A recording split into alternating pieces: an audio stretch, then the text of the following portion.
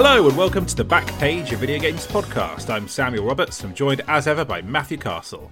Hello. Matthew, we're time warping back to 2001. Something that was more challenging than I thought it'd be when we first suggested it. I thought I remembered things from this year, then it turned out I hadn't. So is this as big a time jump as Back to the Future? Let's think. That's what, like from the 80s to the 50s? Maybe. No. Wait, it's not quite that far. Wouldn't that be like? Was that like 30 years or something like that? I don't remember. But yeah, again, I guess his parents are like in their 50s. So yeah, okay. Yeah, okay, yeah. So I certainly look about 50 years old after my career in print media and the pandemic and my diet. So that's it's accumulated. What I don't really understand is that I look like. In 2001, I looked like Marty McFly's dweeby dad, so very uncool. But now I look like old Biff. What's up with that? Which version of old Biff? The deferential one like at the end? Future, like pitiful old Biff. I don't know if I see old Biff in you, really. But yeah, I looked it up and it's 30 years. It's 1985 back to 55. So not quite that far. Also, I'm not sure we can do best games of 1991. I think we might struggle with that one. So if we don't mind the list being like 3 games long, because it'll end up being that inevitably. Picking fucking Minesweeper. I'm sure Minesweeper's not a 91 game, but that's the furthest back my brain could go in the moment. I did something yesterday I was going to talk about, but I can't remember what it is. So let's move on to this episode, Matthew. Good. So, yeah, absolutely good content. So, Matthew, it can't be any worse than my earring observation, which I now incredibly regret. Oh no, that was such a minor thing, but sorry, because I feel like I put the boot in with the listeners. So Matthew mentioned that someone had an outgoing personality because they wore an earring, and later tried to kind of walk it back. Yeah, he's the only reason I bring it up is because he's changed. It used to be a small square stud, but today it's like a big black ring. It's an even more outgoing stud. To be honest, if I'm telling the absolute truth, I probably agree with you. I probably would think the same thing as you, but I wouldn't vocalize it. That's the difference. I would think that's probably slightly embarrassing if I say that, or dad-like, and I will simply repeal it and say nothing. Right. So that's the difference between you and me, I guess. I should have just moved on. I don't know why I'm drawing all this attention to it again. No idea really. So it clearly makes me uneasy. So people know that we do these different Game of the Year type episodes. We do like top 10 lists, alternating top 10 lists. We have done the years 2006 to 2016, so we've covered like a massive range of time. I put them all in a big Spotify playlist, actually. It's something like ridiculous, like 34 hours of audio. There's just so much stuff in there. It can't all be good. It's got to be a lot of shite in there as well, Matthew. Yeah. But I had always wanted to go back a bit further to some of these early noughties years and talk about that period, because I think that's where a lot of like our taste that informed this show really shape up. And I think it was also partly inspired. I've been chain listening to the draft episodes of The Big Picture, Matthew, and did think, oh yeah, there are some like, you do get slightly different types of anecdotes or observations when you go further back. And I knew we could like summon a list of 10 for this one. So that's kind of why I thought we would do this. We did 2006. That was the furthest back we've been. But this is the first year we've done where we weren't working in games media. So there's none of that element to it. Normally when we do these episodes, we tell magazine stories or whatever other ill-fated jobs we ended up in afterwards. But this time we don't have that. So is it going to work, Matthew? Do you think there's enough meat on the bones for this episode? Yes, hopefully. One thing I would say is that outside of reading NGC, N64, I can't remember when N64 became NGC, but outside of reading that Nintendo magazine and maybe Games Master, like I wasn't super engaged with much conversation around games. Like reading through your plan and seeing your recap of the year, like in terms of conferences, so much of what was going on I just had no idea. This is the prime era where my very unpopular Xbox take was born, that no one was interested in Xbox because I wasn't interested in Xbox. I knew nothing about it. So, I will own up to very, very patchy knowledge outside of a very specific thing I was interested in at the time.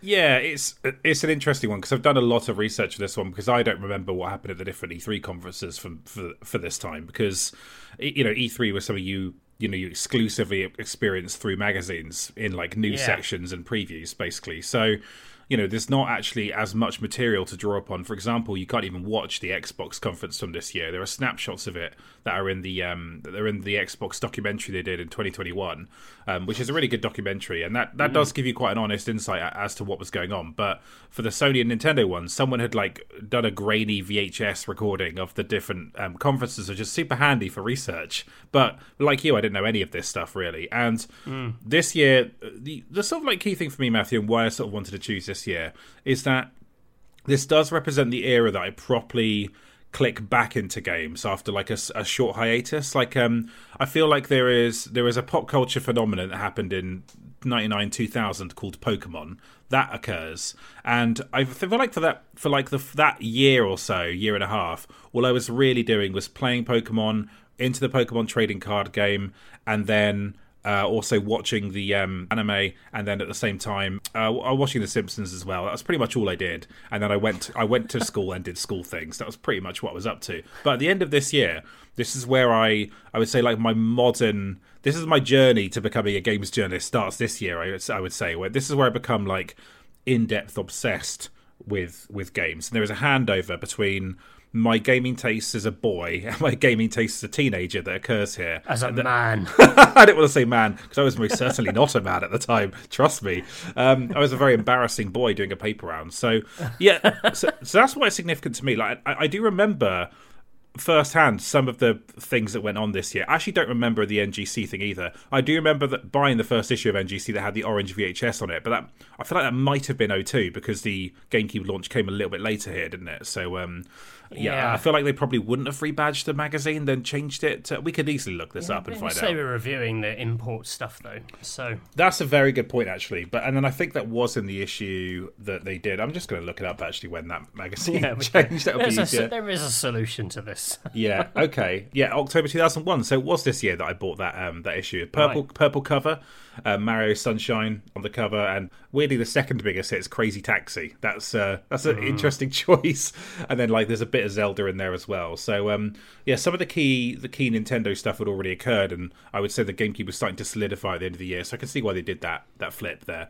But yeah, do you remember your sort of like relationship with games at this time? This year particularly is quite an interesting one. Definitely going into 2002 because, while 2002 GameCube comes out and like I'm absolutely obsessed with that, I would say that in my social life, 2001 marks going from secondary school to college.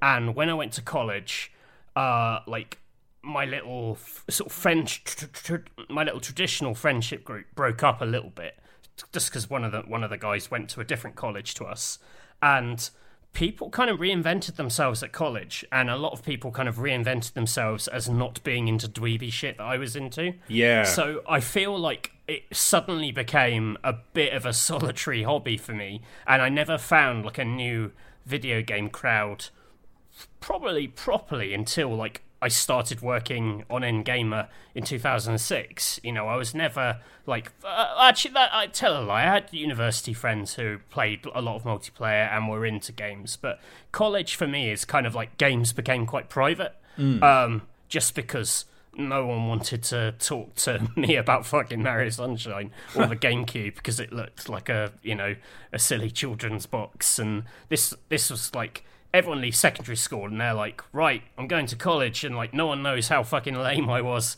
at secondary school, so now I can be like cool and attractive to girls. And yeah, I just kept being interested in like point and click games. Yeah, I mean obviously I'm a tiny bit younger than you, so this year I was in year 8 and 9 basically, like right. Start of the year 8 and then end of the year 9. So my friends of mine were into games, but I do remember that college moment in like 2004 where people we every lunchtime I used to go and play football on the field. It was like good for my mental health, and when I stopped doing it I became a right angry bastard, basically like I am now. Like I just really? I completely bypassed that by playing football every lunchtime. It completely sorted me out mental health wise. And then at college, people were like, supervillain kryptonite is playing football. That turns you not into supervillain. Basically. But all the same kids I knew who liked football more than me, or were better at football than me, they were like, yeah, we're just going to sit in the common room now and we're just going to like hang out. and we're just going to do that. We're not going to Yeah. ever play football at lunchtimes. They didn't have interest, as far as I know. They just wanted to go work in Morrison's at the weekend and save up for a trip to fucking Iron Apple or some bullshit. And like, you know, you might argue that I was the grumpy Gus in that instance who was not fun and was dragging everyone else down. And you may be accurate there, but certainly it felt different in, you know, this year for me. I definitely felt like I was on the same page as people when it came to interest. And you're right, there is a switch that flicks, and then people suddenly aren't on your wavelength anymore. It's a weird one, right? Yeah, I mean, when I was at secondary school, you know, we were going to my friend Craig's house at lunchtime because we were prefects, and if you were prefects, I think actually no, year 11s could leave the school grounds. He lived around the corner. We'd go there and we'd play like 3 games of Perfect Dark at lunchtime, every lunchtime. Wow. You know, that was like, you know, that was our school experience, was so defined by games and being obsessed by games. So to go from that to suddenly like, yeah, college where, you know, the people you suddenly spent all this time with were spending time with like other people and were really getting into like music or whatever, I know, other things that were perceived a bit more kind of grown up or legitimate. Yeah, games felt slightly cursed for sure. But that, you know, that also means this year, you know, up until the end of sort of secondary school, the first half of this year, you know, was still the period where, you know, I was only really playing like 1 or 2 games a year endlessly in multiplayer. You know, the first half of this year I played Perfect Dark. Like, that is pretty much all I played with my friends. And that, you know, I leave that style of gaming behind definitely from college forwards. You know, I suddenly had a Saturday job and was buying games for myself. You know, I was beginning to consume more stuff and have more access to things. That definitely picks up more with when the GameCube comes out. But that's definitely a sort of shift within my playing and buying habits. Yeah, this you know, this is the year I get a PlayStation 2. So right. That's why it's like this. Basically, the beginning of this, you know, new era of games for me. It was the first time my parents ever let me have a games console. They never bought. Right. That's not true, actually. I had a Mega Drive. But the Mega Drive I got really late. I never had a console that was, you know, concurrent with the times, new games being released for it. And also, like, as much as there were some games I really liked on the Mega Drive, I sort of like, I really just found there were like 3 or 4 I just played over and over again. Then about 8 I just ignored because they were just rubbish. That was my relationship with that. And then you kind of like reach this age where, like you say, maybe you're not getting that many games, but you have a bit more power over the games that you are getting. Yeah. So that changes things a little bit. And yeah, that starts here. This is a major year for me because of the PS2. There was like a point where someone told me what Grand Theft Auto 3 was, and then I just had to fucking get a PS2. That was this year. Like, I used to cycle to school, this little mate called Donald, and he had a brother called Douglas, which is the name of 2 trains in Thomas the Tank Engine. I always found that confusing. And basically he told me about like 3D Grand Theft Auto, and I would ask about it basically on the cycle to school every single day, and he would tell me about something new that his brother did in this game, and I was like, I have to fucking get a PS2. And I think I even like went to my parents and was like, okay, you never let me get a PS1 or an N64 because you said that all the best games were on PC, so you don't need to buy that as well. But now there are things that I need to play on this, and I think they actually understood, and that's how I ended up with one basically. So yeah, that's kind of my relationship with games this year. What a lovely image you've painted there of you two exchanging GTA 3 stories on the back of bikes. I like that a lot. That's very sweet. Yeah. I was very bad at riding a bike. I'm very uncoordinated. And the idea, I think even talking to someone would have like distracted me from the act of staying on the bike. So that story that seems wild to me. But yeah, actually, like, it sounds like if you were to do a Stranger Things style story set in 2001, you would add that kind of detail to make it seem plausible. You know what I mean? Like right. 2 kids talking about GTA 3 on the cycle to school. Some detail to like de-romanticize it a bit. For ages, I had this problem with my bike as a teenager where the brakes would just squeak over and over again. So every like 5 seconds, it'd be like, and it was horrible. And you would see, like, you know, as you're passing other kids, everyone just looking at me like, what the fuck is that bike doing, kind of thing.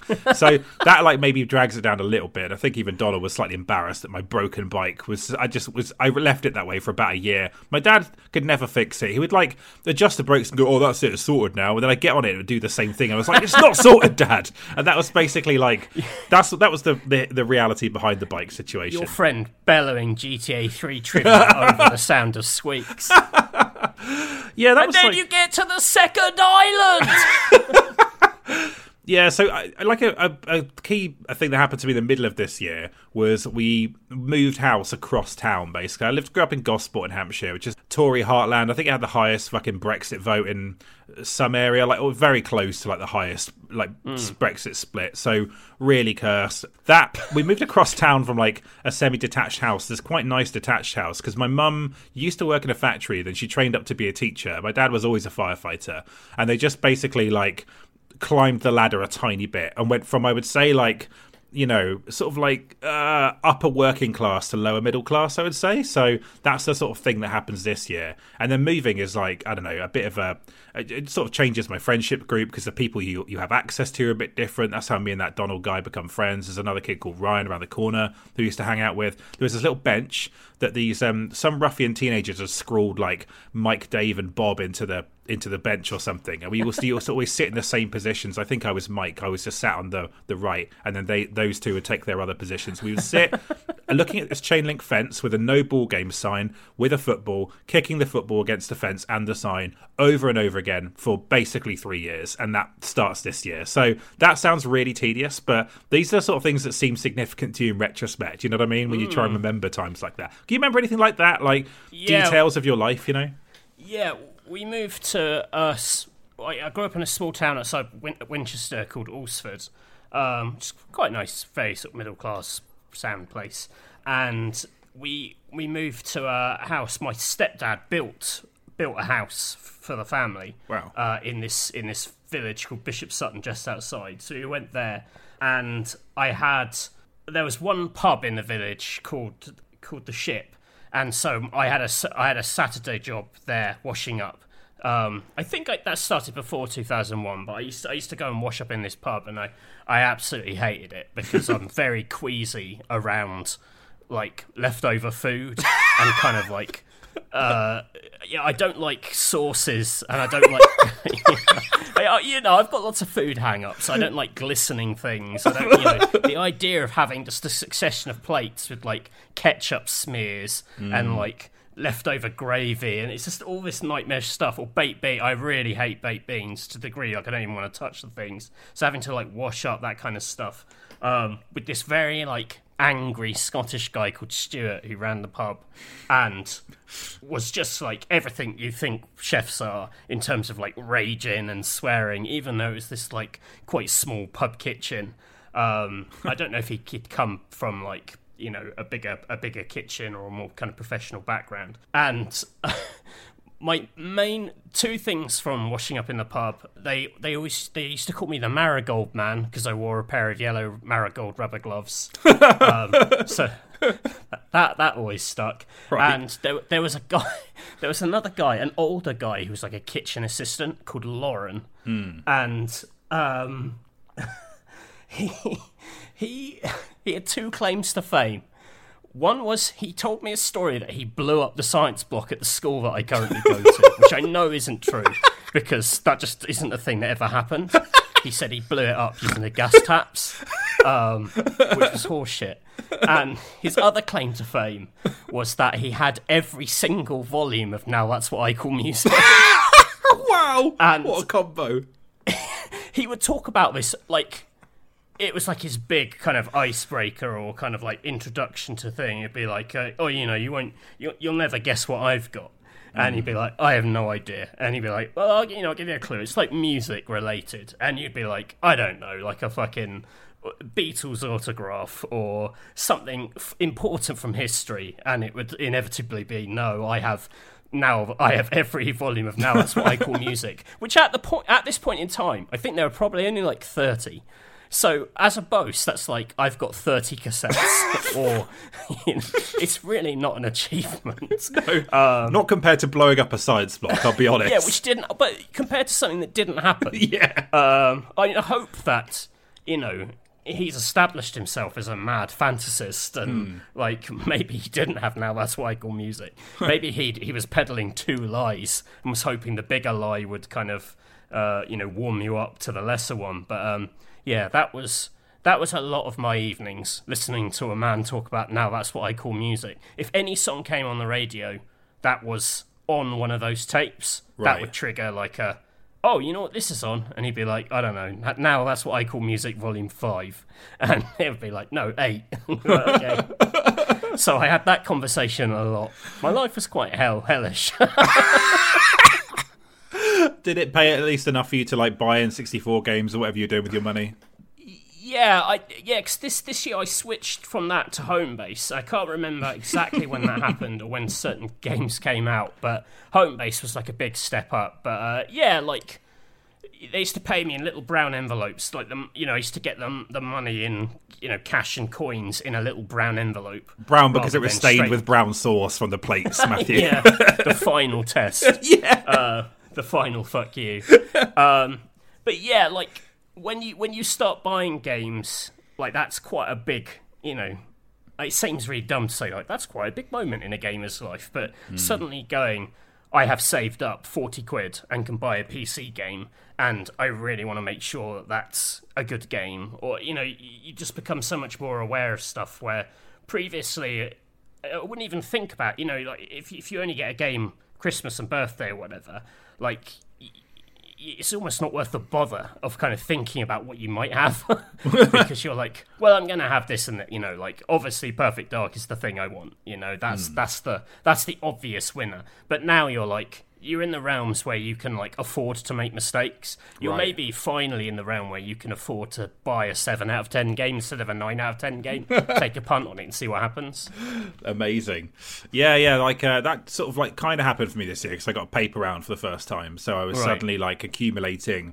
I was paid like £5.30 a week for like 5 shifts. It wasn't actually that hard to do. Like at one point I think it went down to like 8 papers a day and I could do it in 20 minutes and it was just felt like a free £5 basically by That's by still taking a £1 a shift. Yeah, it's like it seems pretty poor in retrospect, I guess. But I don't know if yeah. it's 20 minutes though. £1 for 20 minutes. That's not bad. Yeah, I like basically you had to work your way up the like one-stop pecking order because when I first started doing it, the shift I got was like 38 papers, and it took me so long to do it on a Saturday. Like I remember having a panic attack about how the hell am I going to do this every single night now for the rest of my life. Basically, that's what it felt like at the time.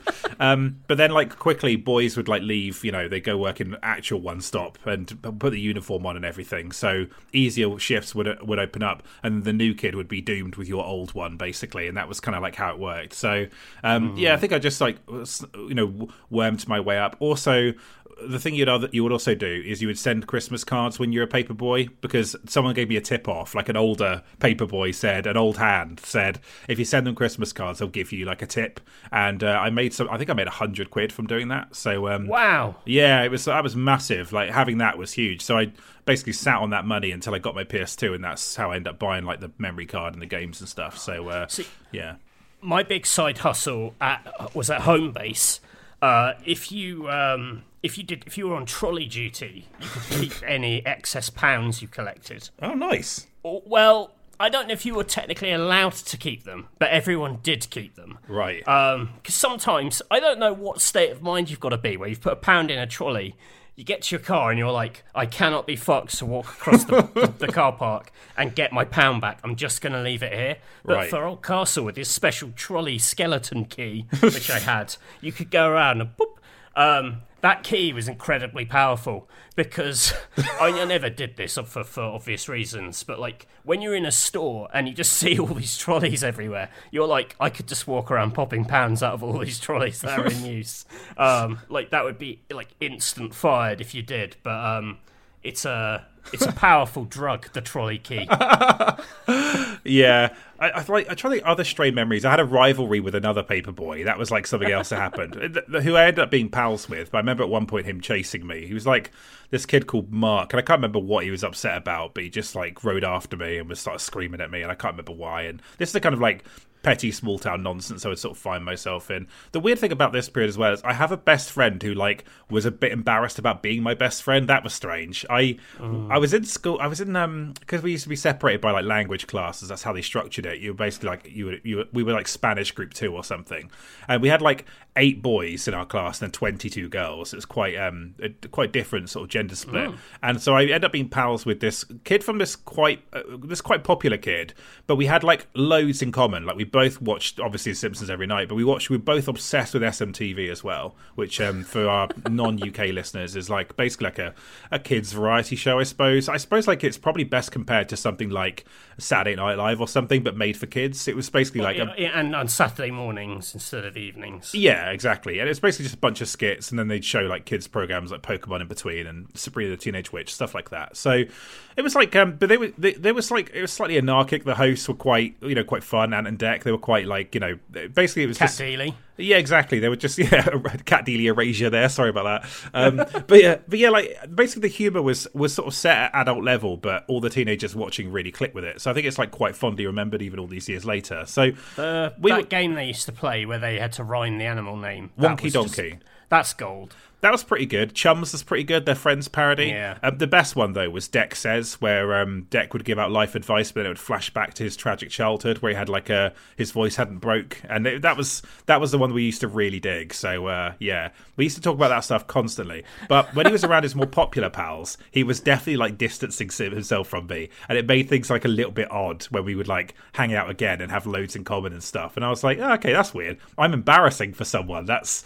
yeah. That's what it felt like going to college, because you go to college in Winchester. Now, obviously, Winchester, by most people's standards, is like the most lightweight place in the world. Like, very, very soft boys from Winchester. But, like, in our minds, we were coming from this little village secondary school, going to a place, and everyone else in the same year as us, so all the lower sixth people, they seemed so much more grown up and, like...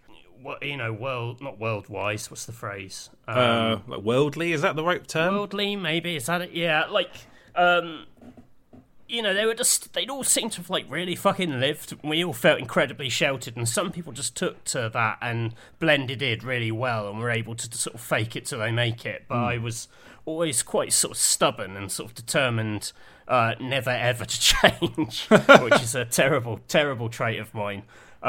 So you end up just sort of glomming on to like a few other kind of similar-minded freaks. Well, you can see why like games media ends up becoming very significant to you and me, right? Because you finally get to meet the like-minded people you never met when you're a teenager, right? Yeah. I don't want to throw everyone under the bus. I had loads of really nice friends, but like, I think part of it as well was that my home base shift was Friday night, which was obviously the night most people started going out in Winchester after college and like getting into sort of, slightly more adult nightlife, I guess, where I went to home base, gleefully collected pounds from trolleys, and then walked home to the bus station. I'd buy a huge bar of chocolate in Blockbuster Video next to the next to the bus station, right? And then go home and just eat loads of fucking chocolate. Play Paper Mario and have no one to discuss it with, basically. But that's like literally that's like my. I thought I was living the dream, like. The other part of this, which for people who don't know, homemade, foreign listeners or people who, younger people who don't remember the old home base uniforms were green trousers and green tops. You were just a big green thing.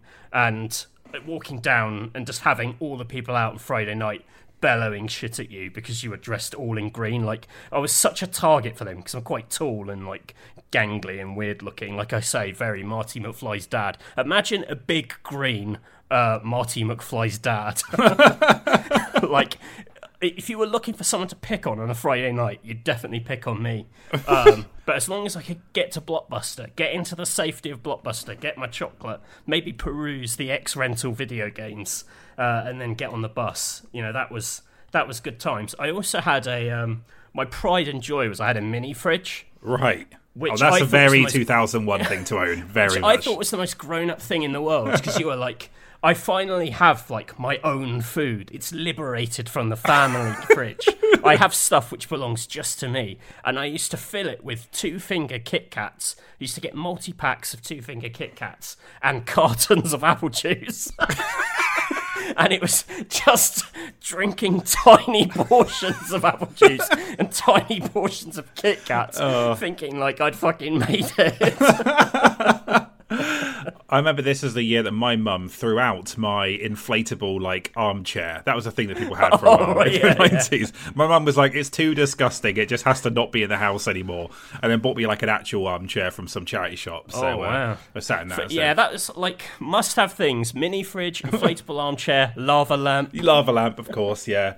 That's really funny. Well, what a picture that paints. So having no one to talk to about a fucking Paper Mario, Matthew, that must have been tough. Though one of my college friends though started dating this older guy, and it was great because through her I could get her old boyfriend to start buying me 18 rated games. Nice. This was a year later, but I definitely remember cashing in on that to get Soldier of Fortune 2 and thinking like, this is absolutely amazing that this has happened. And it was one of my other friends had a sort of a kind of crush on this other friend, and so like this older boyfriend being on the scene was always a point of contention. I was very like, out of solidarity, very anti older boyfriend, until he started buying me like violent video games or I'd give him like my 30 quid and he'd go into game and buy them for me, and then it was like, this guy's all right.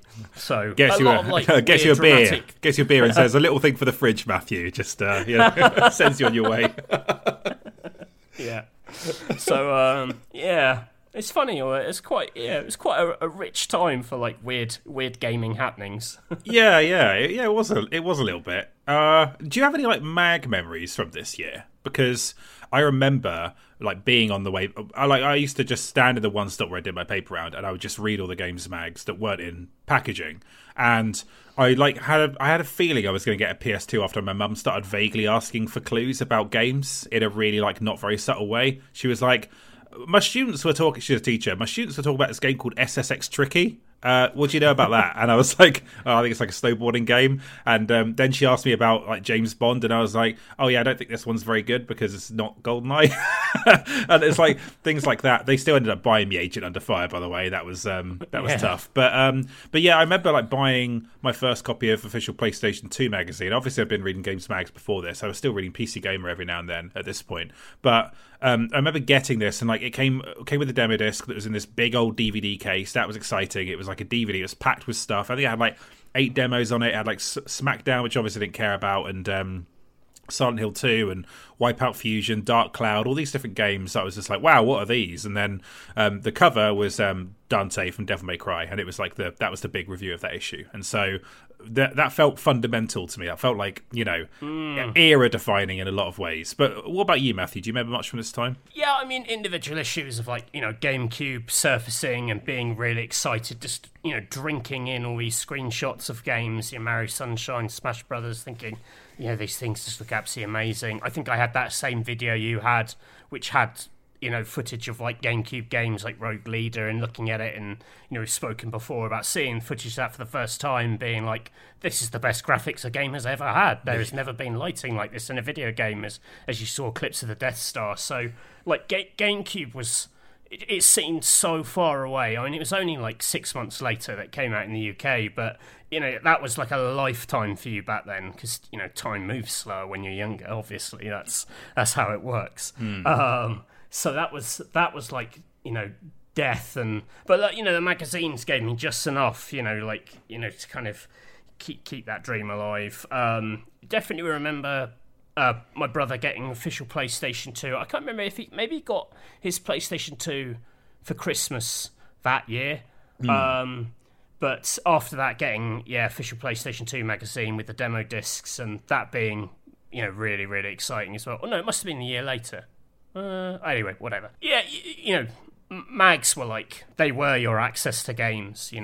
That's all we had. Although actually, I remember at college, computer rooms having like pretty amazing internet where you could finally watch like early videos of games starting to appear in places. I have very distinct memories of watching, not gaming related, but like, a year later or 2 years later, whenever it was, watching like the Matrix Revolutions trailer, and on the college PC, and just watching that on an endless loop, and kind of beginning to kind of consume online pop culture a bit. So that was exciting. But Yeah, like no, I completely agree. I mean, actually, the one thing I remember from this year is I remember like going into the temporary internet files and dragging like the GameCube trailer sort of videos for like Smash Bros, Melee, and Star Fox and something else off of there to watch like in my own time without using the 56k modem, I guess. So Right, I remember yeah. doing that too, and yeah, like that video on NGC was super significant. Like I watched that loads. So I was really pumped for those games. So that was definitely part of it.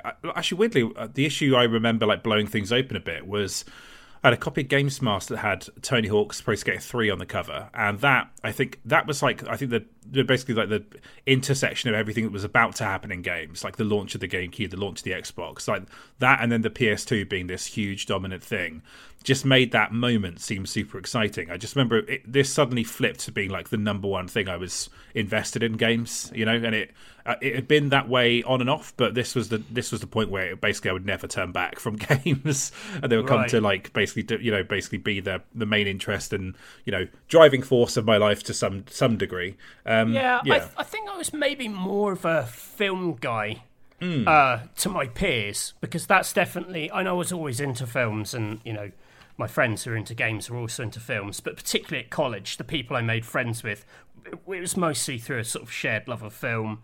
I did film studies, and some of my closer friends, came out of that class.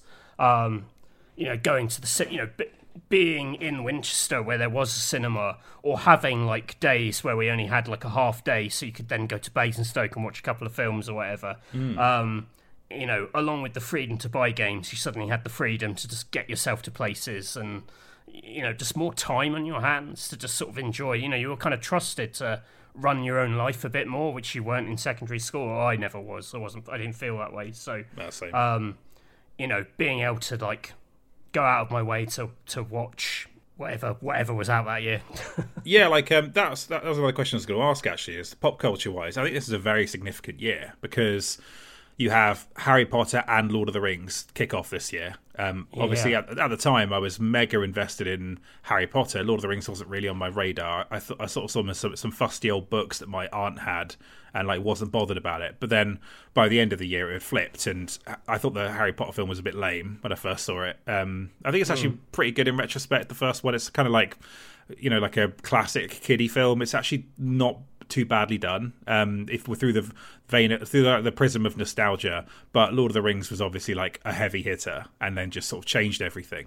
But to be honest though, the sort of like a key event that happened to me was watching Tim Burton's terrible Planet of the Apes film this year and thinking I've never seen a more beautiful woman than Estella Warren. Like that was a huge that was a massive moment for me in 2001, Matthew. But what about you and pop culture? What was do you remember anything from this year? I had actually forgotten that this is when Lord of the Rings kicked off, but that was just absolutely amazing, like a top 5 all-time cinema experience of just couldn't believe what they'd done with it.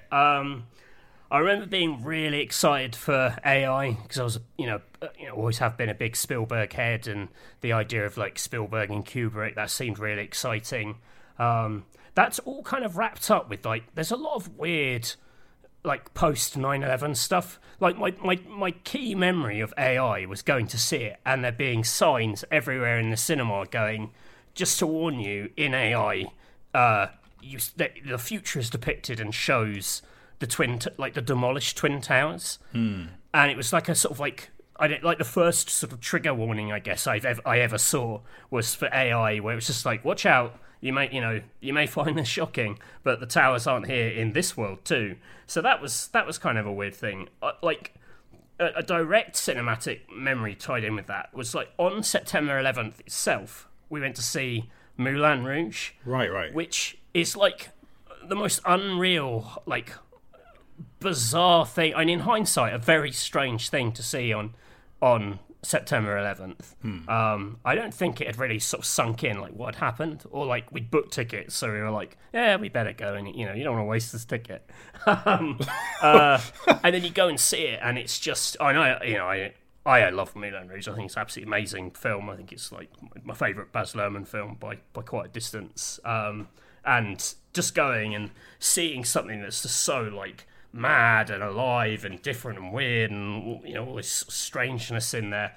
And then coming out into, like, you know, just that event kind of consuming everything for like a month afterwards seemed super jarring and weird. Yeah. That was a quite an odd time. It was like it was like the first majorly, like, or maybe Princess Diana dying, but like in our lifetimes, like where we were grown up enough to kind of understand it or kind of compute. That was odd, you know, to have this thing where you're like, oh well, this is, you know, gonna go on to define, you know, everything from now on. Yeah. And we went to see fucking Ewan McGregor being auto-tuned through The Sound of Music. You know? Yeah, like it's. I remember. All I remember is how quiet the streets were. Like that's all I remember. And I remember like a kid going past me and telling me what happened, because it sort of happened about like, I guess like school wrapping up time, you know, and like kind of going back at like 3 o'clock our time, I guess, because like morning in America. So I remember just like it being on the TV in the corner of the kitchen and my dad watching it. I don't remember him saying anything, but it just seemed so surreal and shocking. But I didn't see Moulin Rouge that day, I'll be honest. Well, that's good. Yeah, that's sort of like, yeah, so it's a weird one because pop culture wise, you know, like it's not really related to it, but 24 kicks off this year, and that's like one of the signature post 9/11 series, isn't it? But you know, that's not why it existed, but it came to shape that show in a lot of ways. So you know, that was a key moment. I think Alias started this year as well, Matthew. Alias started. I came to Alias later though, in like box set form, like Same. a couple of years after, maybe like when Series 2 had just come out on box set. Yeah, exactly the same for me. So that wasn't like a present day thing. But yeah, that aside, like I think Harry Potter and Lord of the Rings were the major things from this year. I don't remember anything else. I think I'd maybe fallen out of love with Buffy by now. Oh, right, yeah, because it's end of season 5, I guess, where she dies, right? So that would have been this year, I think. This is the thing. It all gets into like bleak, sad Buffy, where I was like slightly more frivolous, throwaway early Buffy, pre-mum death. I think you are right about that. At the time, I would have argued against that, but yeah, I've said it before on the podcast. But like that, the essence of that show was the high school years. It was really fucking good when it was at high school, and it was kind of fun when it was at college. But high school was like, yeah, that was tip top. They really got good at that. So yeah. Don't remember a lot else apart from that though. Futurama, I was watching that. I was binging that. I was like that was one of my shows, I guess. Malcolm in the Middle. There was the BBC Two tea time sort of like block was solid. Matthew, Simpsons, Fresh Prince, Malcolm in the Middle, and then Top of the Pops 2 or Star Trek. Like preferably Top of the Pops 2 for me. But that was kind of like what I did every single night for about 5 years. So I don't think this year had like a particularly classic kind of. You know, there's always a film which sort of defines your kind of teen generation, or like your kind of teen comedy that everyone's into. You know, like your American Pie or your Road Trip or your whatever. I don't know that 2001 added anything like particularly crucial to the canon. I don't think so. No. Is this like old school year? Maybe. No, that might be a bit later actually. No, that's a bit later. I just looked up 2001 comedies, and it's like quite a big year for rom-coms. Or it's like rom-coms are like, you know, you've got a lot of like Wedding Planners and Serendipity, Kate and Leopold with Meg Ryan and Hugh Jackman. Fucking hell. I remember having a trailer for that on like some DVD I had, and it would play before every single time you'd watch it. And I was like, oh man, what a fucking curse that is to give people. American Pie 2, that was this year. That was kind of just a sort of like good hang film. I don't think anything that significant really happened in it, if I recall, Matthew. He just like tried to get laid. That's basically it. Yeah, I thought it was a bit naff. But, you know, I was above American Pie. I think, you know, I think like Fellowship was the film that defined the year. I think AI is the underrated masterpiece from this year. I only saw that for the first time this year, and that film is fucking amazing. That film, it's so good. So I'm a big fan. Then Spider-Man would be the film next year that would be the big film. So I think it was Fellowship this year, pretty much. But Yeah. So Donnie Darko. Oh, yeah, that's a good point, actually. That felt like that got bigger later when that song was like Christmas #1. That felt like that was when that really took off. I had this CD of that came free with Total Film, which was like music of the movies or something. It had like 10 tracks from different key soundtracks that year, and it had that song way before it became #1 in the charts. I remember listening to that like endlessly on my computer. I was about to share a very nerdy anecdote. No, go on. Why not? No, this is real. This is like this. I don't know why this just popped into my head. I used to listen to this CD endlessly on a loop, and I think it is in Mad World that particular track rather than one of the other tracks on the CD. But there was a particular bit in the song which really sounded like my stepdad shouting my name from downstairs. And every time it played, I'd be like, "Oh God, who's that? Who wants me downstairs?" And I'd go down and be like, "No one shouted for you." Like, there's just a bit of one of those songs that sounded like someone going, "Matt." Is it because he's like the way he goes Mad World? Like towards the end, like because I think it's sort of like the mix. It means that like it becomes there's a little bit of like I don't know voice modulation going on. So maybe that's where it happens. There was something in that CD that sounded like someone bellowing at me. I've not heard that song for years. I've not seen Donnie Darko for years, but that was what a fucking great film that was. Should they let Richard Kelly out of movie jail, Matthew? Or do you think he belongs there? No, because that film he made about the box is the worst film I've ever seen. Absolutely, fuck him for that and that awful Southland LA Tales. Oh my God. Yeah. Okay. That is just the worst crime. No forgiveness. That's a double Bill Stinkeroonie right there. That's it's tough. Royal Tenenbaums, 2001. Oh yeah, well there you go. That another really sort of significant. Oh, that film. was great. I made my mum take me to see that. Look, and that was great. Such a good film. I didn't understand a lot of the jokes in it. I don't think a lot of like the weird.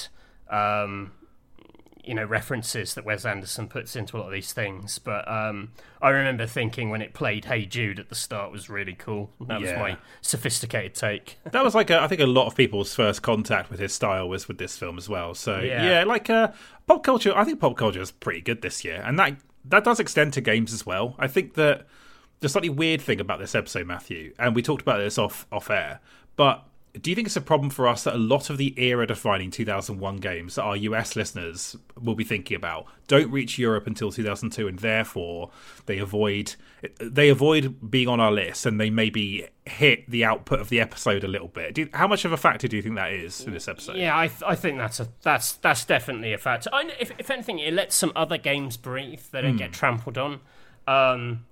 But yeah, but it reflects the experience. I mean, it's a little bit bogus because a lot of my picks are things that I discovered quite a bit later rather than necessarily at the time.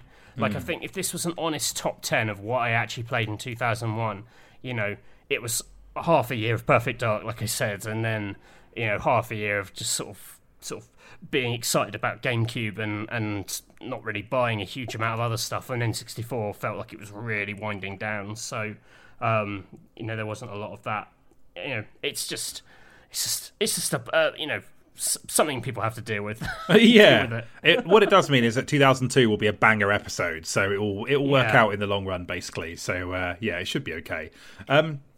Okay, so Matthew, any more reflections before we move on? I have enjoyed this. We've talked for 50 minutes about nonsense. It's been good. I feel like I've painted a suitably depressing picture of my 16-year-old self. Yeah, I just imagine a man called Stuart going, "Matthew, there's still some ketchup on this fucking plate," and then that is actually like giving me crazy flashbacks to what it was like.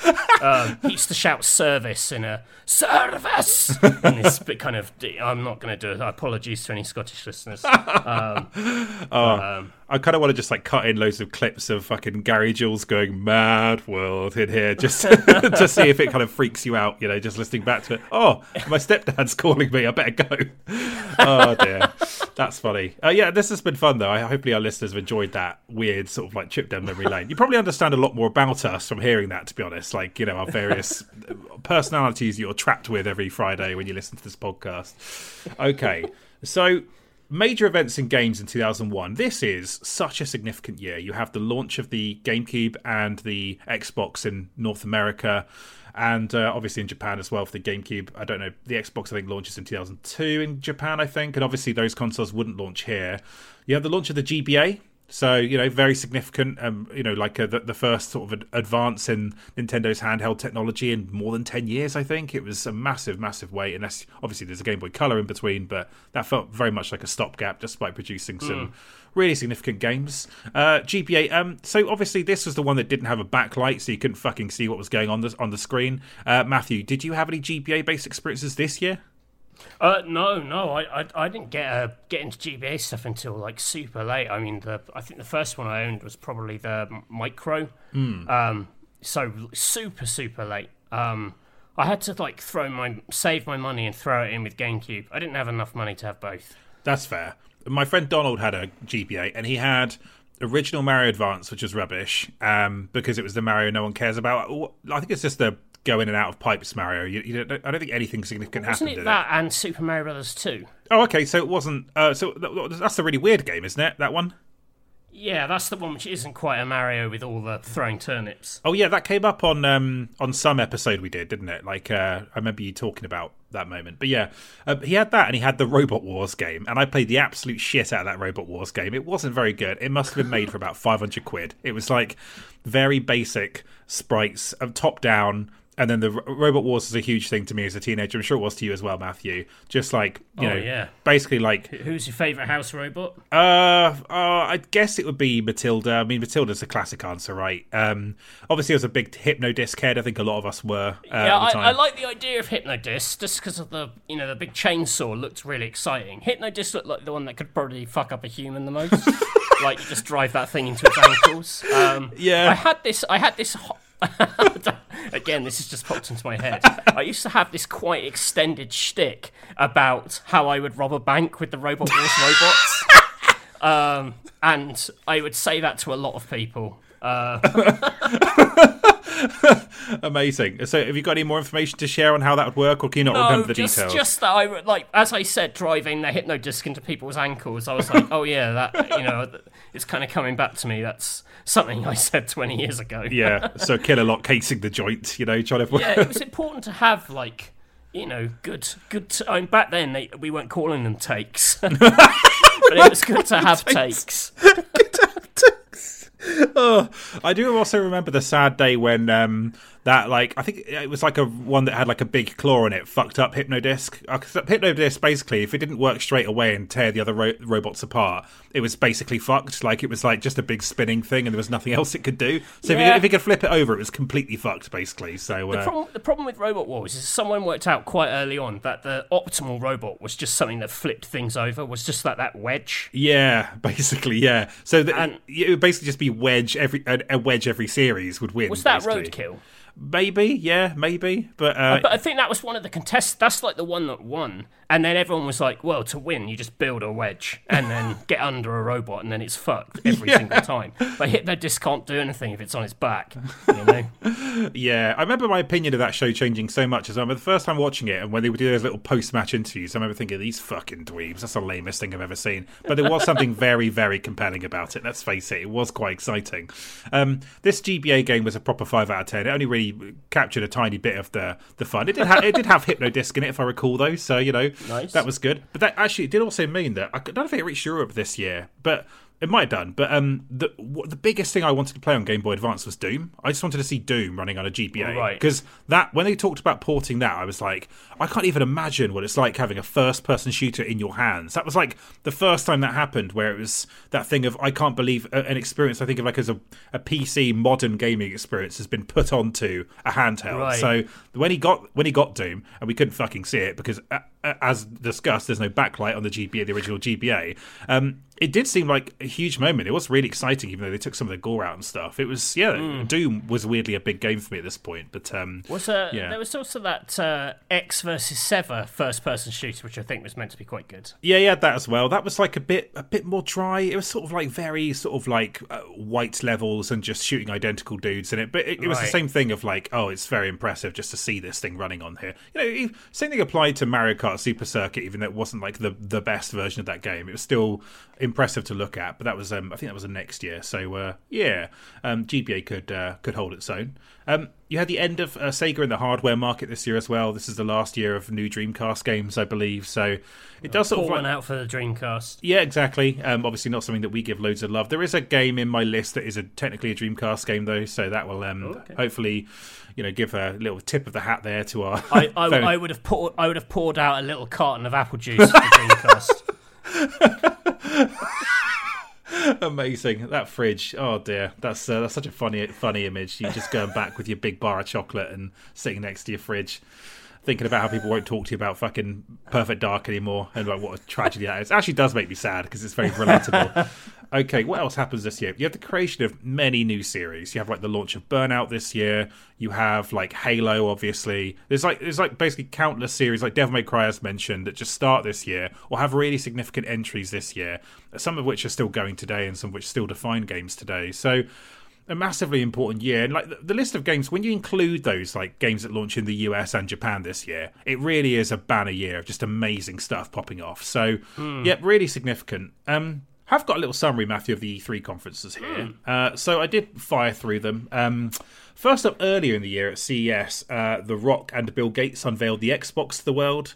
So that was like actually quite charming in retrospect, like a bit of like naff stage, sort of like, back and forth going on there. It's sort of when The Rock was slightly more endearing, I would say, and not like this sort of like, I don't know, Instagram figure I'm not quite sure about, who's in terrible movies like back to back, but yeah, he was in The Mummy Returns this year, Matthew, so that's a huge moment for The Rock. But so you have Sega throw their weight behind the Xbox with the Dreamcast on its way out. They unveil Panzer Dragoon, Gun Valkyrie, which is terrible, was going to come to the platform, and Jet Set Radio Future as well, so really getting behind the Xbox. Sony's E3 conference, really weird one. Literally some PowerPoint slides with white text on black backgrounds. It was quite strange to watch this back. This is obviously long before this stuff was shown to the world, so it really was meant to be like a business conference for journalists and shareholders, I guess. So you got like info about the PS2 selling 3 times faster than the PS1. Apparently they got flack for not making PS2s fast enough, and they had to defend themselves against that.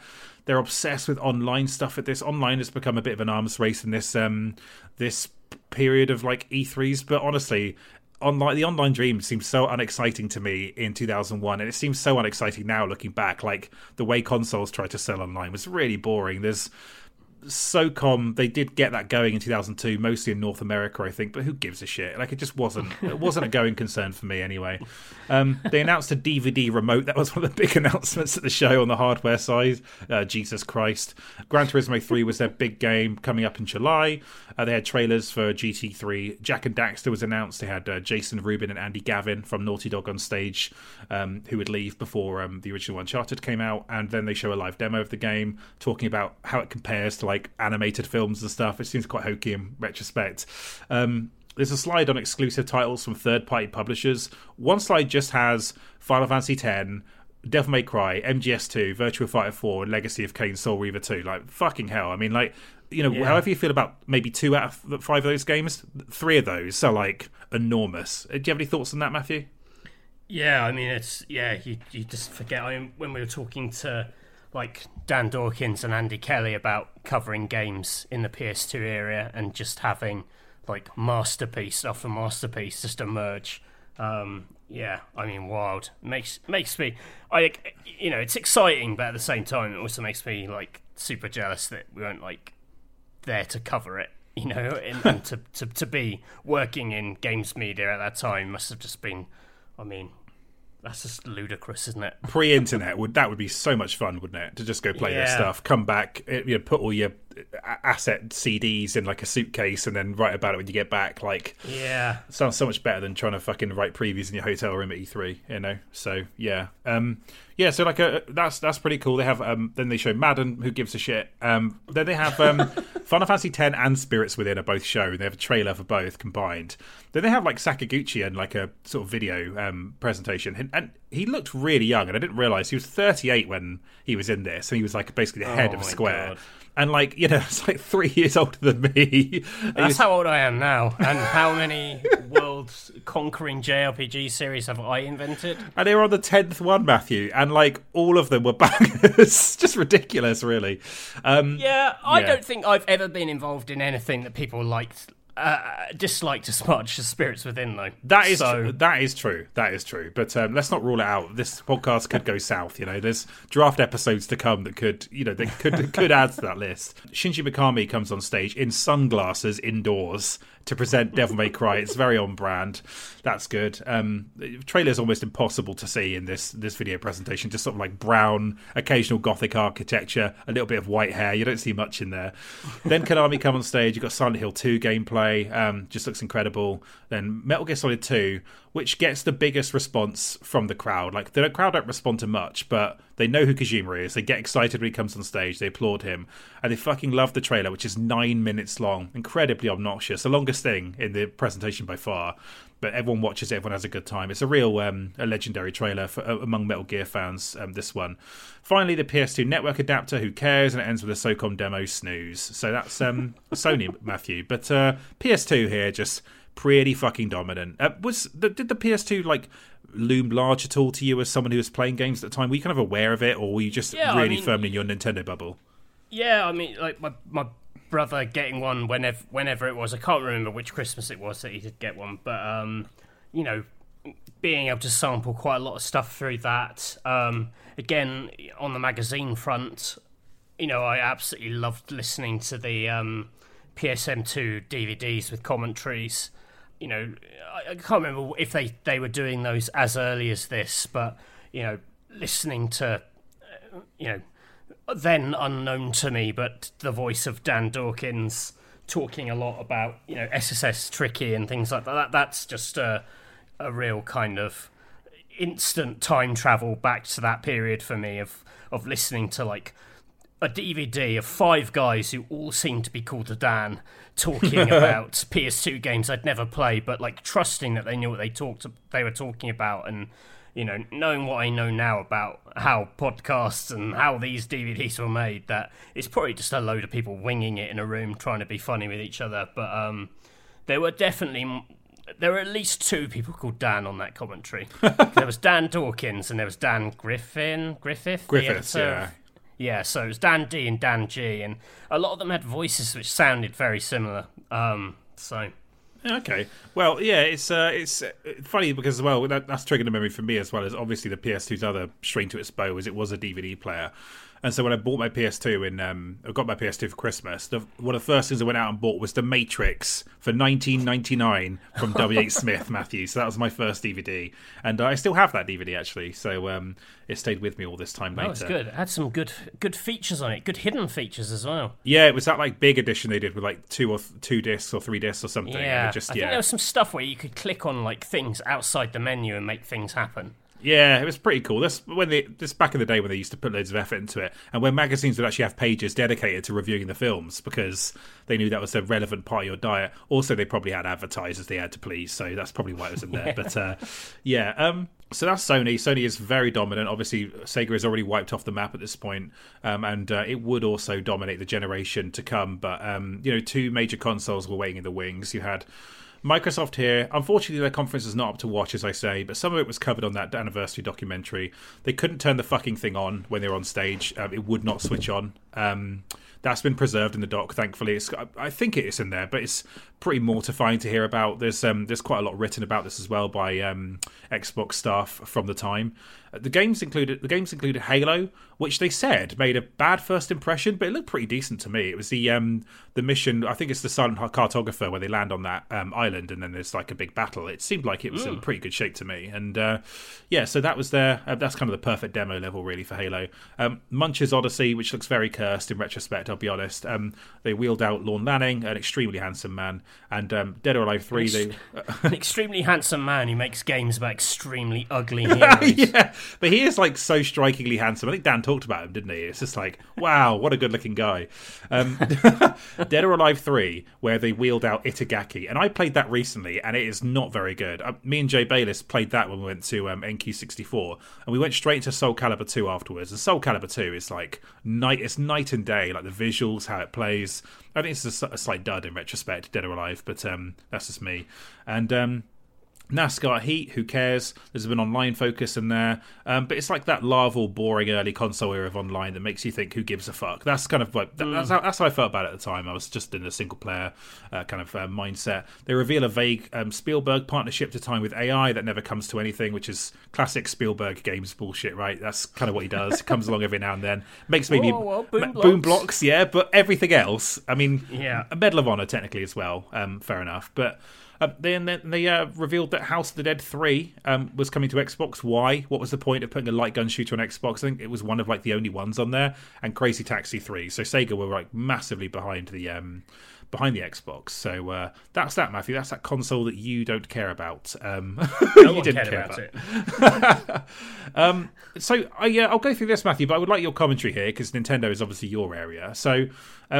GameCube was actually unveiled a year earlier at a press conference in August 2000, and back in 1999 they actually revealed that they were working on it. It was known as the Dolphin for a long time. I remember reading in N64 and other mags, it being called Dolphin, a lot of speculation about it for a long time. They have Iwata on stage. This is the most, like, I would say, conferencey of the different conferences. They have the Nintendo Difference marketing slogan, which doesn't feel like it really went anywhere. I don't really remember it that well. But what I did remember when I saw this conference, I realized I'd seen this footage many times. Miyamoto comes on stage with the GameCube and the Wavebird controller, the wireless controller, and he says, "Let me introduce you to our new baby. Like all babies, it's small and it will make a lot of noise." Do you remember that moment, or is it just me who remembers that as like a... No, I don't remember that. Oh, really? That's quite like... He's talking specifically about the Wavebird. No, he's talking about the GameCube in general. Like he's... Oh, well, I thought he was talking about the... I thought, right. No, it's for some reason... But I remembered this because I remembered the exact intonation of how he said baby, and I was like, oh yeah, for weirdly this is wedged into my memory from something. I don't know why, but then there's we kick off with a... That is a really weird way to describe the GameCube. Yeah, it's small and it will make a lot of noise. I guess as in it will make it like a big splash rather than like it whirs. Yeah, it'll make a lot of noise coming out of your TV when you plug it in. Basically, it's like all babies. It's small. It'll make a lot of noise, and it's got a convenient handle. And everyone's like, eh? And it's purple, like all babies.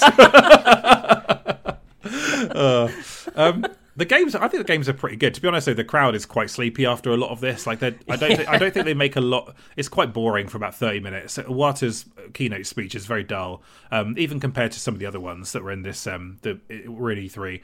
Then you get to like an amazing Smash Bros. Melee trailer, which alternates between CG bits to characters and ends with some gameplay. It looks fucking so good. You can hear the crowd losing their minds. It's quite good actually because it's been recorded on a Handycam. You can hear some like massive like a Nintendo fans, like American fans, like commenting on what's going on and getting excited about it. And that's quite nice when you're watching back this. You can understand in the moment how exciting it seemed. If you compare it to like Smash Brothers on the N64, like the leap was incredible. Yeah, like what they did.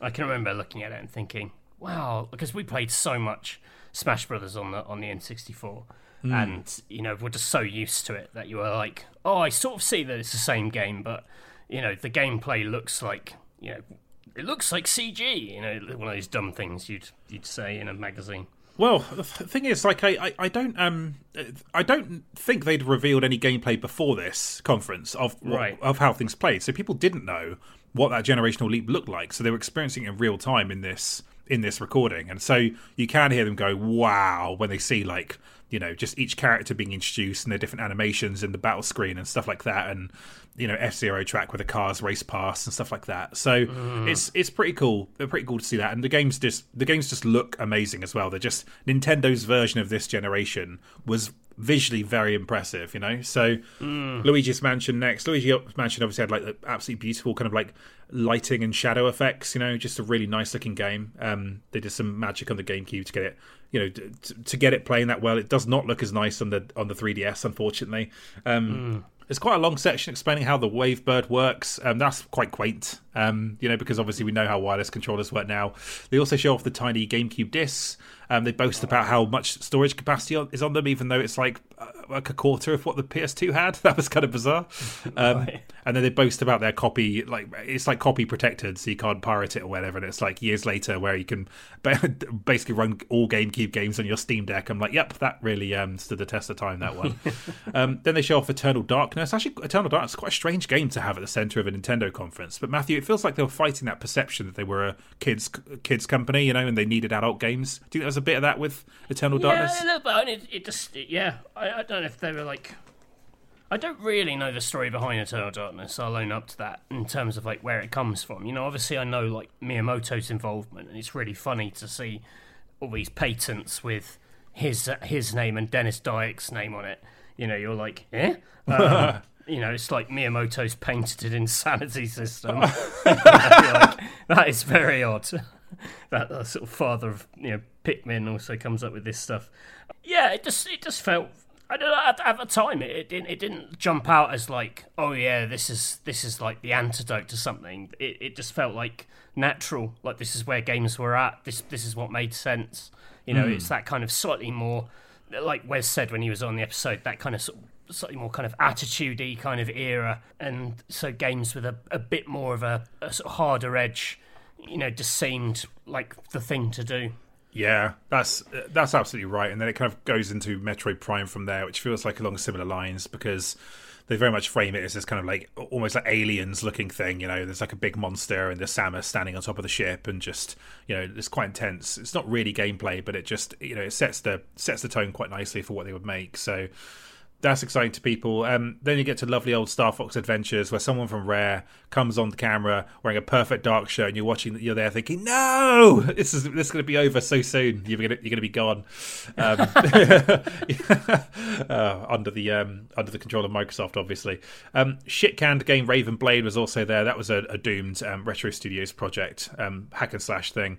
Donkey Kong Racing. I know that turned into something. Matthew, I don't really remember that game. Was that jet barrel racing or whatever it is? Maybe something like that. I think it ended up being quite a long way down the line that came out. There was the bad Wii one. Was it that? Oh, maybe was that maybe a port of it? I can't remember anyway. But it certainly took a while to come out. So there was that. Pikmin. There's quite a lot of Pikmin in this presentation. Actually, the crowd seems to love that. Just like the oddness of it, and then the character of it and how it looks, people just seem to really dig it. So Pikmin, I think one of those series, I feel like people were maybe slightly sniffy at the time about what it was, and all these years later it's kind of like a bit of a giant killer now on Switch. Pikmin 4, thanks to fucking Ochi. Ochi is basically like the Trojan horse to get people, or Trojan dog to get people more invested in Pikmin. So good for them.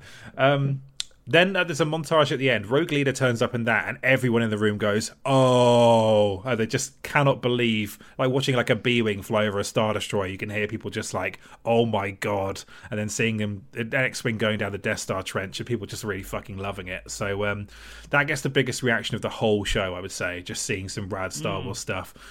Cameo elements of power would have to wait a whole generation for that one to emerge on Xbox 360, of course. And Zelda is just a repeat of the Space World demo from the year before, which was, that people might remember, as the more realistic Link and Ganondorf fighting each other, which would create headaches for Nintendo for years to come. So showing that again seems like a bad call, actually, because in August of that year, they would reveal Mario Sunshine. There's like a nice sort of tech demo of it, of Mario running across buildings and doing flood gun related stuff. And then there's the Wind Waker visual reveal as well, which of course went down quite badly. Obviously, history. Not with me. Well, as it, history has not been kind to that take, but that felt like the consensus at the time was that they'd made this kiddie game, and people were expecting something that looked like that Space World demo. And that's enough talking from me, Matthew. Any more stray thoughts on that stuff? Just that it was a great time. So exciting. I actually given the strength of that lineup and how good things like Rogue Leader looked. It's mad to me that GameCube wasn't humongous out the gate. It looked really next gen. I think they'd very cleverly made a lot of games which had made good use of next gen sort of effects, a lot of lighting, a lot of stuff which was definitely beyond the 3D era. So Luigi's Mansion disguises some kind of basic level stuff with just an amazing slathering of effects on the top, and Rogue Leader on top. I think that's why, in my head they looked as good as anything on Rogue Leader looked like the best game in the world, I thought, at the time. But this this is the power of it compared to the PS2 or compared to the Xbox. But you're who cares? Look at the evidence. These things are stunning. Yeah, it's certainly stronger than the Microsoft lineup. The Microsoft lineup's got basically 2 or 3 things you might be really interested in. Here, it's just because they lost the third-party game so much. The Sony had just got so good at that, and if Sony had to basically do what Nintendo did and build everything based on what they were creating in-house, they would have had limited success. Gran Turismo, Jak and Daxter, but every other game that was at that conference was not their game. That's how they sold it on other people's games, and Nintendo couldn't do that. And what happens with Rare is so strange. To go from they just make a run of the most beloved games. Everything they make, people think is great from this era, and people are really into it. To just they're not really that important to us. They're making these things people aren't really into. Whatever happened there, one of the great kind of mysteries. I think they've found their groove again now. 20 years later. Sea of Thieves is such a good fit for their sort of sensibilities, and they've done really smart stuff with it. But a very long, strange wilderness for them. Basically from here onwards.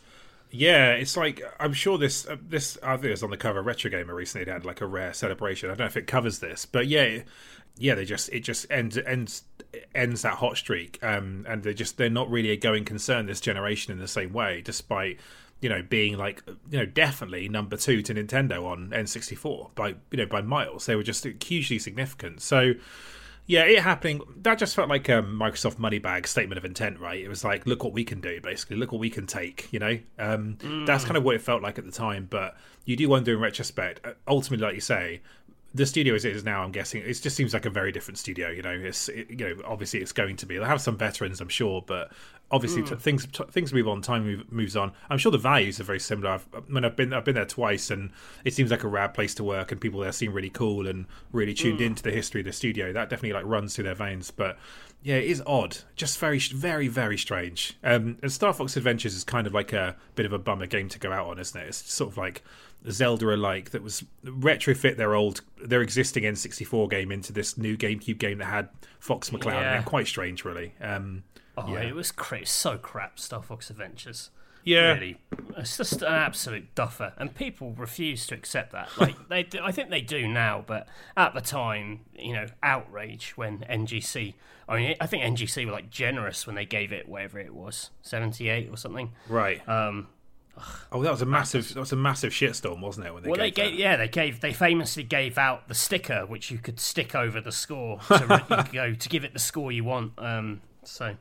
Yeah, but that was the thing, because for them to do that, because didn't they have amazing Rare access that basically even the official mag couldn't get, because they had an in with Rare basically. So yeah, they were just I don't know if this because Rare were considered a bit more grown up, and so being sort of allied to the slightly older feeling unofficial Nintendo mag. But yeah, that relationship, in the N64 era, I don't think there's ever really been anything quite like it.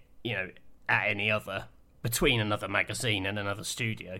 No. He said off the top of his head. Well, just when you'd open a magazine and find 40 screenshots of Perfect Dark in there or whatever, it's just, really nothing else. So, yeah. So I can't help but watch all this and think this is quite rad, even with the duff presentation of some of the conferences. The actual stuff they show the makeup of games more generally, the breakdown by genre. This feels like a pretty fucking amazing time in games. And, I don't want to say better than now. It's different to now. There's like things that we have now that you didn't have back then. But also like no one's trying to pitch you live service hell, Like it's just it just feels like a different time and exciting in a lot of ways. Like everything that's at the center here feels like it should be at the center.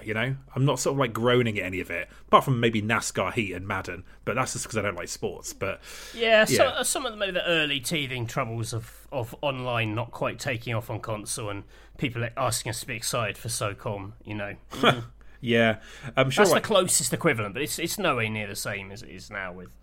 You're force-fed so much stuff you don't want. Yeah, like MOBAs and all kinds of stuff where you're like, who's this for or whatever. Do I pick on MOBAs too much on this podcast? No, I just think it's funny that neither of us like it. It's like this massive thing. And, I imagine one of our listeners enjoys a MOBA. If you are a listener who enjoys a MOBA, do reach out. Yeah, we just outright refuse to engage, unfortunately. Okay. We'll give you a section on the pod called So-and-so's MOBA Corner, where you can give us 50 words on a MOBA that we'll read out every week.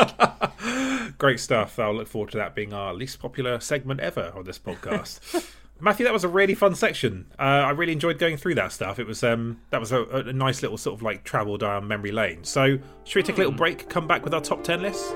Let's do it.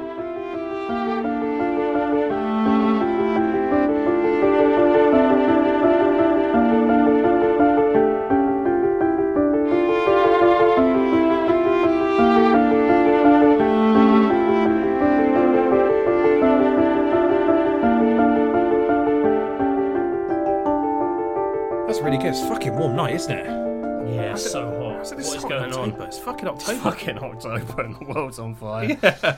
Ridiculous. Welcome back to the podcast. So, this is where we do our top 10s. Me and Matthew are going to alternate. We're going to count down from 10 down to 1. If both people have the same game on their list, then we'll talk about it whenever we get to its highest position relative to either list. Fucking hell, I always struggle to explain that bit, Matthew. You know what a fucking top 10 is. Let's get on with it. So, Matthew, do you want to go first? Are you number 10? Yeah, I'm going to kick off with Castlevania Circle of the Moon. Is this on your list? No, it's not. Yes, this is it's the first Castlevania on Game Boy Advance, famously cursed with the bad backlight, as you said, or the lack of backlight. There's lots of smarmy people who are like, oh, what's your problem? Dracula's castle too dark for you? Which is like, hilarious, but also kind of annoying if you're into this. I came to this much later, I must admit. Like the Game Boy Advance ones I kind of visited after really liking the DS one, Dawn of Sorrow. Circle of the Moon is kind of an interesting one in that Igarashi doesn't work on it. So it's kind of a clone of Symphony of the Night, but with not a lot of sort of no one there to actually like look after it. It's why the other two are held to be much better. Harmony of Dissonance is the first one Igarashi comes back to and starts kind of weaving his magic on. But as slightly wonky impressions of Symphony of the Night go, Circle of the Moon still very solid. A beautiful thing. I love the look of these 2D castles, these little worlds, the little sprites, the little monsters. A lot of the kind of iconic building blocks are there.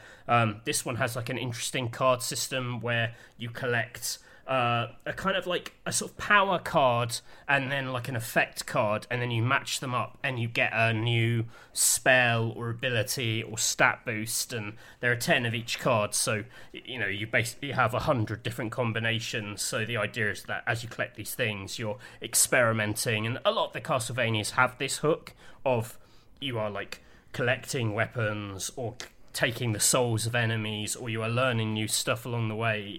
On top of their kind of core castle exploration action, they have these this experimental streak. This one, it's as fun as any other. I guess the cards are maybe like a little abstract. It's not something they go back to. I think everything in this game has been kind of struck from the Castlevania record by Igarashi. He's like, I didn't work on it, so it's not a canon Castlevania.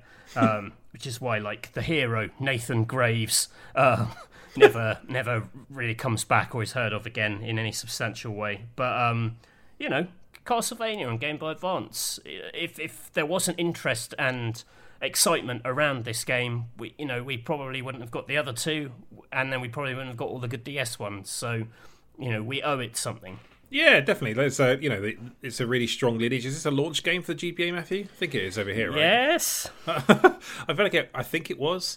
And then, yeah, like you say, they're a huge. It feels like the golden era of Castlevania games at this point in its lifespan is all happening on handheld, right? Like it's not really happening on home consoles. So I think that makes sense. Was there some discussion when they did the GBA collection that maybe these games were built for a console with no backlight, and that was part of the visual style of it? Like it was built for the limitations of the GBA in some way? I feel like I saw that discourse, but... Oh, interesting. I don't know if I saw that. I mean, I have the Advanced Collection and think it looks great. I would much rather play them in that format than in any other format. Yeah, so, under a lamp tilted sideways. Yeah, not the one. So, I mean, this is, I should say as a side note to this, generally an amazing Konami period. This is for a long time, now you would be like, Konami are one of the big players, and people would kind of laugh at it. They've got such a bad reputation because of various decisions that have been made over the years. But, I remember at this time often thinking, Capcom or Konami, they felt like they were kind of making games of a piece. Maybe that's just a bit crude because there was Resident Evil and Silent Hill, and I was comparing those two. But Konami felt like a huge, very relevant thing to me at this time. Feels like they're halfway through some kind of revival, but hasn't. We don't quite know how it's going to work out yet. But they've got a long way to go. They have, and even if they get there, it's not going to feel like it did at this point, where I don't know, they put out the weirdo strategy game Ring of Red, for example, this year I think on PS2. They're never going to make anything like that again. It's all going to be HD versions of stuff you've played or new versions of old games, that sort of thing. So yeah, I agree. I mean, the prominence they have in that PS2 conference says everything really. It's it's MGS2 is basically, apart from SOCOM, is the one more thing of that conference. So yeah, imagine following up MGS2 with SOCOM. That's tough. Okay, Matthew, my number 10. Are you ready to be shocked by a weirdo entry of mine? Okay. My number 10 is Pro Evolution Soccer. Okay. So if there was a time where I gave a shit about football, it was from about the late 90s to around 2002 or 3. I can't remember. And so I was me and my friend Donald were mega into football games. We were big into ISS, and then this comes along. It's the first PS2 Pro Evo they've done. It has some ridiculous American name like Major League Soccer All-Stars 2001 or some bullshit like that. But over here it was known as the first Pro Evolution Soccer, the Winning 11 series in Japan. And it was such a massive visual upgrade. And the thing about Pro Evo is it had a very is very sort of reserved visually. It wasn't like you bought it for the license or anything like that, because it didn't have the license for a lot of the teams. There was a lot of fake players and missing things and stuff like that. It wasn't authentic when it came to the sort of accoutrement of football, but it was authentic when it came to how football actually plays. And you would have these very tense sort of 2-0 encounters, but it would be exciting because the AI is really good, and nothing no random bullshit happens. You can't score from the halfway line, things like that. It rewards strategy and how you play, that sort of thing. But had this massive visual upgrade with this amazing replay sort of feature where you can sort of move the 3D camera around and look at it from different camera angles. It actually it's the most excited I've ever been by a football game was at this moment, and just seeing it on PS2. I used to have to turn my fucking PS2 upside down because it was a blue disc. So to get it to even run, I had to actually turn the hardware upside down. Ridiculous, but I think that was quite a common thing with early PS2 games. And yeah, I was just into football enough for this to be a big deal. I played loads of this in multiplayer. So Matthew, I know you don't give a shit about this. I know these games were massive. My time at Future, they were still dominating lunch times, and I've never really understood, because I don't play these games myself. I don't think I will ever fully get the whole kind of FIFA PES mentality difference. Though I appreciate. Would you say PES is PES more like the Gran Turismo of football? Yeah, I guess so. It's sort of it's not arcadey, really. It's thing is, it's restrained and kind of gets it on a spiritual level. Yeah. Yeah, well, it just the way that it plays just doesn't feel like random bullshit is happening. It feels like it plays like a game of football would. That it's authentic on that level, whereas FIFA just kind of felt like, oh, they got like Edgar Davids right, and you can whoop it in from the halfway line, and in pairs, every goal felt hard earned, and like corners had to be good, and you just had to like play, yeah, like I say, strategically, and it just, yeah, weird. I think the reason that FIFA's ate their lunch is I think that PES stopped being that, and it started being frustrating to people. But FIFA also had all the fucking money bags, like license stuff, you know. So yeah. How much of its inclusion in this has been influenced by that David Beckham documentary, making you feel nostalgic for this era of football? No, not much, to be honest. Because, like, honestly, we were massively into ISS. We played the N64 one, which was pretty good, and then we played the PS1 one. And just to go from like these fucking vibrating like Fabrizio Ravanelli sort of like fucking, you know, like polygonal models in PS1 to the footballers don't look exactly like the footballers, but they look more like real people. Like that was like just a major difference. And it was also just like how odd and sort of like Japanese it was. Like the menus were just so sort of like low rent, and it just felt like unspectacular and off brand. That was kind of what was charming about PES as well. Is it just felt like it just was. It didn't even have a real footballer on the cover. It's just some random like stock image of a football dude, like a football player, a football dude. 2001. So yeah, I was big into. Honestly, I was more tuned into my own team at this point. I'm a fan of Portsmouth, and they were sort of like always flitting between. I think they like got good this season. I think this is the season they had a player called Prosinecki, who was like a really good midfielder, and they might have like. This might have been the best season in ages or something like that. And so I was quite into it on that sort of like club level. So yeah, it's not quite tied to that. I can see why you might think that. This is like, there's 2 football games on PS2 that are really significant to me. There's this one and another one I'll save for another year, Matthew. But is that Red Card? I got quite into This Is Football 2003 as well. That was quite fun. But anyway, we don't have to keep going on about it. This is not your bag. It's all good. So what's your number 9? My number 9 is Uplink, the PC hacking simulator. Oh, great pick. Like introversion, probably the introversion thing I've liked the most, or at least the one which has sort of spoken to me the most. It's like I think I picked this in one of the PC drafts, maybe as a wild card. It came in almost like a jet black box with like nothing on it. It felt quite like illicit and weird when you bought it in the shop. It kind of sold itself on.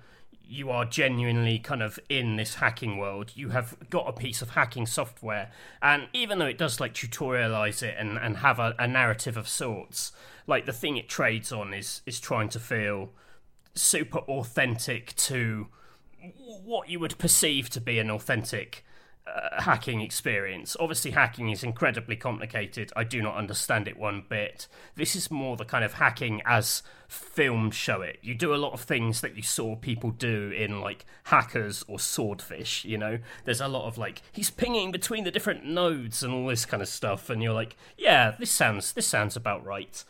A lot of this game is about sort of methodical processes of using applications to crack quite a stripped back minimalist computer interface. You don't like program anything as such, but it's definitely not like arcadey. Like I say, it looks quite like legit and believable. A lot of it's about like buying money to buy programs or applications that you can run that kind of take the pressure off certain bits of hacking, like password cracking or like a voice analysis thing, which lets you kind of use a sort of synthesize a bit of voice to crack a password. There's lots of stuff about like CPU usage, which I think it's almost like, you know how you used to do power management in like a Star Wars simulator, like the ship stuff, like where are you going to put the power to like the engines or the shields or whatever. Your favourite game, TIE Fighter, right? Yeah, exactly. It has a little bit of that, or the amazing spaceships in Starfield, where like, you know, the more CPU you put behind a certain application, you can speed up certain parts of the process. So like if you're trying to kind of make something to defend yourself, you might put that in, you know, or you might put the energy into the thing which is actually doing the kind of direct cracking and all this kind of stuff. And really it felt like the puzzle of the game was kind of like working out what it all did and just learning to kind of parse it and learning kind of life hacks that you could almost solve certain problems, or you could work out little processes that would always serve you well, and you could use to kind of shave certain time off. In time's quite key when there are people like chasing you down, and it actually, like, I was thinking about this today. In hindsight, I wonder if it has, like, there's almost a through line to, like, Sam Barlow's games, in that, you know, it's a believable computer interface. It's designed to look like something you've just booted up on a PC, but also that the key to, like, beating the game is just knowledge. It's just knowing a certain fact, or knowing a certain process, or knowing that, you know, if you hack this place, you can get into this place through that, and things like that. And, you know, the game is about, like, learning it, and it's all there for you to discover from, like, minute one. The chances of you doing that are quite unlikely. So a really, like, distinct thing, you know, I can understand why this might not be everyone's bag. You know, I was never very good at it, and it isn't, like visually spectacular or anything, but certainly to see someone trying something quite experimental, you know, at a time where, you know, quote, indie games, you know, no way near the same kind of scene that you have now. Something like this existing and kind of breaking through enough into the mainstream that it ended up on my PC anyway, seems, you know, quite significant. Yeah, I think I read a feature in PC Gamer or Edge about how this was like one of the original indie games in some ways. Like, it was just kind of like an upstart, but you could go, you know, you could buy this on the shelf next to everything else, and it was a significant moment because they're a small studio. I think they still are, right? Like, they're not like, I think it's just a few dudes. I don't think it's like a massive studio. They went on to do Prison Architect, right? Yeah, that's right. But then they offloaded that, and I think they're on something called like The Last Starship or something like that at the moment. I think, like, yeah. Is that a thing that they physically built with all the money they made from Prison Simulator? Yeah. They sold Prison Architect and now they're in space and all that stuff. Like, yeah, that sounds legit. That sounds like something billionaires would do. Still, my introversion memory is when I met one of them at Rezzed, and they called me Graham by accident because he was the old editor of PC Gamer. That was quite embarrassing. But yeah, for me, not for him, you know, because I'm not called Graham. That's why.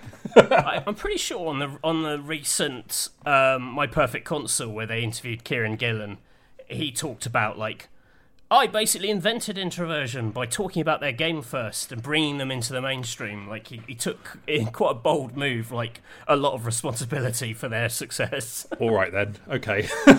Fair enough. I'm not in the same way that I made Little King's Story. You made Hotel Dusk. Yeah. Okay, interesting. Yeah, I've like played this very briefly, but it is like it still remains a really cool idea for a game. You know what I mean? Like, you see it written down, you're like, oh, that's actually rad. That's a great idea for a video game. So yeah. Still... you could see someone making this now exactly the same way, and people, like, not batting an eyelid. Like, it's timeless because it is so sort of minimalist, and the aesthetic it goes for so perfectly captures, like, the computer interface, and there's nothing to kind of go, oh, this is from 2001, really. Okay, gotcha. Interesting. I do have this in my Steam library. I've got all of Introversion's games for some reason, so I think I've put them all up over the years. So, yeah, okay, cool, Matthew. Good pick. Nice bit of variety to the list. Bit of your PC experience at the time coming in there. My number 9 is Tony Hawk's Pro Skater 3. Is this on your list? It isn't. Really? Okay, I thought this would be because I think we talked about this before, but yeah. I mean, Pro Skater 4 is like my big into it. Right, fair enough. Yeah, I mean, I remember. I feel like this is maybe the most well-regarded one, or at least one of them. Yeah, it was certainly a big peak for the series because, for a few reasons. One, obviously, like it looked amazing compared to 1 and 2, which were PS1 games. They sort of like brought things along in that sense. They also added like some kind of rudimentary online. I don't think it ever happened here, but the key thing that happened here was the revert they added to it, which basically allowed you to do endless sort of tricks. So you could just basically string along combos forever, basically, and it was kind of like a game changer for how you enjoy this game. Just added like this amazing skill ceiling to it and so much variety. And they also just like I think like the visual upgrade just couldn't be underestimated, and this series was just so hot at the time, and it was maybe arguably like the best selection of levels in there as well. The way that I think that this series just managed to develop was just through keeping those kind of like skills exciting. Like they didn't need to do more at this point to keep you hooked, and when they got to get to later in this generation, they do obviously struggle a little bit to figure out exactly where to take it, and then the maps get too big, and then they add like other features to it. And like, you know, history has shown that keeping it pure is basically what people want. So yeah, I think it was it was just really exciting at the time. Like I don't have loads more to say about it other than that. It was like a great formula perfected for PS2. And obviously, like, you know, in the UK, well, if you're in the US and you got to play this on the other formats as well, I think eventually you did. There was weirdly a version of Tony Hawk's Pro Skater 2 they did for the original Xbox. I don't know what the deal was there, but I think it's like called 2X or something. Right. Not sure what that was all about. But yeah, on PS2, this series was so dominant. This is such a huge moment. I remember this was getting like monster scores from everywhere, and it was just everyone I knew was just massively into it. It was the ultimate like play it for 2 minutes, have a great time kind of game, like perfect kind of casual game, basically. Casual game, easy to enjoy, massive skill ceiling. Just as a reason that people still love these games all these years later, you know. So. Yeah. And like just like a really joyful culture around it, you know, like the personalities seem really fun. Like the goofy, you know, whenever I see memes of like the character select screen with people kind of like ambling on the spot, you know, that one where people do the kind of like select your skater. Yeah. There's a particular like animation they have for, or like you hear a bit of music that was in one of these games. And even though, you know, this is not my music scene at all, because it isn't either Randy Newman or the Divine Comedy. You know, I hear these tracks and it does whisk me back and makes me think, oh yeah, this takes me back to my pretend skateboarding days. Yeah, you had like the likes of like AFI and Ramones on here, and obviously your favourite band, Body Jar, on here, Matthew. I know you're a huge fan of those. It's just lots of songs with people going, oi, oi, oi, oi. You're thinking Crazy Taxi. That's Crazy Taxi you're thinking of, I think. That's basically the Offspring song in Crazy Taxi. But yeah, it is a little bit like that. They were just huge music, like culturally. Probably in terms of games, like they were the most significant in terms of music as well as games, kind of combined. Basically, like they had a kind of like a cool factor that most games at the time just didn't. They just extended beyond dweebs like you and me, Matthew. So yeah, I wish they would remaster this game in 4, but it sounds like they're not going to do that now, Activision, which is a real bummer. So maybe Xbox will when they take over, Matthew. Who knows? So yeah, maybe. What's your number 8? My number 8 is Black and White on the PC. Oh, I was hoping you'd talk about this one, Matthew Castle classic. Yeah, it is a classic. It's something I really wanted because I really bought into Peter Molyneux's pitch of like, you know, it's going to be this, you're going to have this huge AI creature. It's a god game, basically, where you're a hand that manipulates the world, but you also have a giant animal creature who kind of represents your presence on Earth, who you train to do stuff. You know, if you play the game properly, you can, like, train the monster to sort of, like, automate things like collecting crops or feeding the people, and it's a game that's fundamentally about like accruing belief in yourself by doing kind things for people so that you can get miracles or wonders, I think they might have been called, which were powers which you could then use against like rival civilizations. So it's kind of like, I don't know, a light 4X game in that it's about taking over a map and getting rid of other nations by kind of building up belief in yourself. But with this, you know, the pitch was this amazing AI creature at the heart of it that was going to like learn in real time, and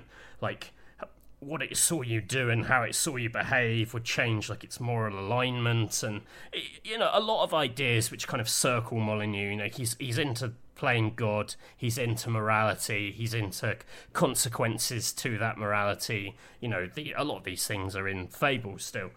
Like, I don't know if I ever fully clicked with it. Like, the version of this game that I built up in my head, like, this couldn't possibly be that game. But I remember, like, messing around in it for ages, never getting that far in the campaign, but feeling like I'd had a pretty amazing time, like, just observing the creature. I was really obsessed with the creature element of it, and, you know, you could sort of, if it did something good, you'd try and sort of stroke its head to teach it, yes, good creature, do more of that.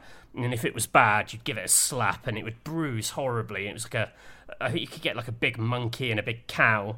And I just remember like slapping this cow and these horrible like welts being on its face. I remember like beating up my creature in this game because, you know, that's what you do when you're a horrible teenager. And I remember like my mum telling me off one time, being like, you know, that's horrible. Like, if you keep doing that, you're not going to be allowed to play this anymore. So that just can't be the purpose of the game. Is like thumping a cow in the face.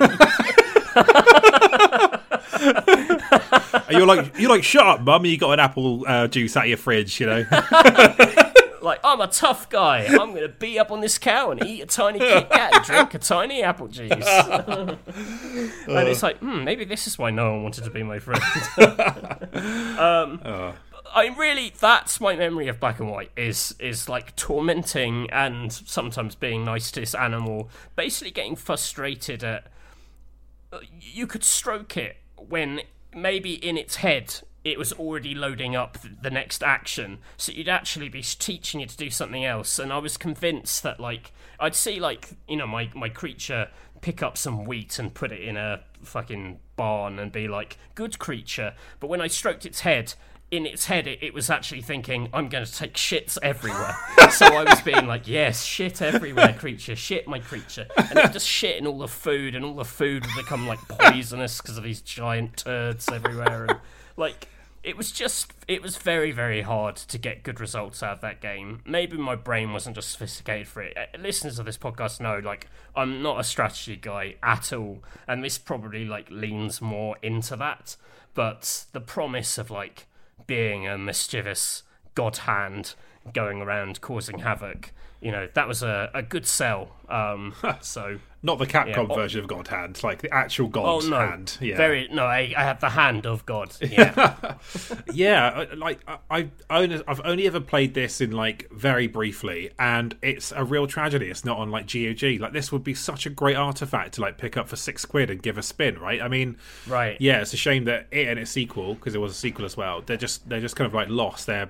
You can play the fucking Saboteur on GOG, but not this. Like, what's all that about? That's sickening. It is a little bit. Your hand would become more evil looking the more evil you were. Like, it would become all, like, red, and, like, the fingernails would grow, and I don't know what a good hand looks like. I was a pretty neutral hand. I was a sort of a fence-sitting, sort of centrist type even back then. So, apart from the one time you beat the shit out of a cow and your mum told you off, basically. Yeah. that bovine-related disaster aside. Okay, that's really funny, Matthew. I very much enjoyed hearing about that. Yeah, they've got to excavate that at some point. Weirdly, I had a science teacher who tried to bond with me over Black and White, but I hadn't played it, so I was just like, I've not played this game. This is unfortunate. If you'd asked me about Red Alert 2, I'd be like, yeah, Yuri's floating tank. It's got to fuck those guys up, like, you know. But he was like, yeah, I'm just, like, you know, getting this sort of, like, big dog thing to sort of do stuff or whatever. And I was like, okay, fair enough. Okay, what's cool. your next one? Number 8, Pokemon Gold and Silver, Matthew. So, it ain't on my list. Shocker. So, Pokemon Fever was over in the UK by the time this got here, really. So, the year before at my school, in fact, it might have been towards the beginning of 2001 or the end of 2000, everyone had Pokemon cards. Pokemon was that huge. It was absolutely everywhere. And then this game, which came along in the US a year earlier, took fucking ages to get to Europe for whatever reason. Like, I think like something like 2 years it took to get from Japan to Europe. Like, it's a massive wait. And in that time, I had become obsessed with Pokemon. I started playing it, like, an emulated version of it before it launched in the UK, because it sort of, like, tendrils has sort of, like, grown out from the US, and I was like, I have to fucking play this game. Got massively into it, got, like, you know, like I say earlier, like, watched the anime, got Pokemon Blue, Pokemon Yellow, was really digging it, and for years was reading information about this game, like some apocryphal information, some real information about, they've added, like, Pokemon breeding. It's like a whole new world you can explore, different gym leaders, they got new sort of, like, sort of elemental types, like Dark and Steel, and all of these strange new Pokemon and stuff like that. It was like, I would say that learning about Pokemon Gold and Silver through, like, magazines and, like, forums and also old kind of, like, GeoCities sort of websites was probably more fun than playing the game itself. Like, because you built up an obsession with this one world and these 151 Pokemon that you knew, and then for the first time there was going to be, like, all this other new stuff. Now, when this happens, people still lose their shit about, like, a fucking kettle that's got eyes or whatever. People are like, yeah! I gotta say, it's a very different experience when you can't read about that stuff online. You can't just watch a live stream. You learn about it through, you know, like, you know, basically, like, unofficial Nintendo magazines, and you're just trying to get little bits of information and piece it together. That was actually a really fun way to learn about this game. I even played, like, the like a ROM of the Japanese original. I got to, like, the second gym before I was just completely fucked and didn't know what I was doing. But that's how into it I was. When it came along, it was very impressive. Like, it was I thought the big thing a lot of people talk about now is the fact that you had both worlds in it. Once you cleared the first world, Johto, you could go back to Kanto, the world from the original Pokemon games, and it was really good. I won't lie, the Pokemon Effect had dimmed on me at this point. I just wasn't quite as into it as I was, but it was also really nice to see one of these games on my Game Boy Color screen looking really nice. Like, these ones were actually made for Game Boy Color. The originals weren't. They were just original Game Boy games, and it was a really nice facelift. It was just exciting to see this whole kind of like fiction expand. In that moment, it just seemed like such a huge deal. And so now, when I'm just sort of like, so Pokemon's just not really my thing. But it's funny how at the time it felt like, oh, these games have come along and they're clearly a much better version of what we already had. But also, it feels like this thing is about to end. And then it hasn't ended. It's somehow evergreen, Pokemon. But I remember at the time, and I found some articles about this, mainstream media saying Pokemon fever is over or whatever. And certainly for me, I played these games.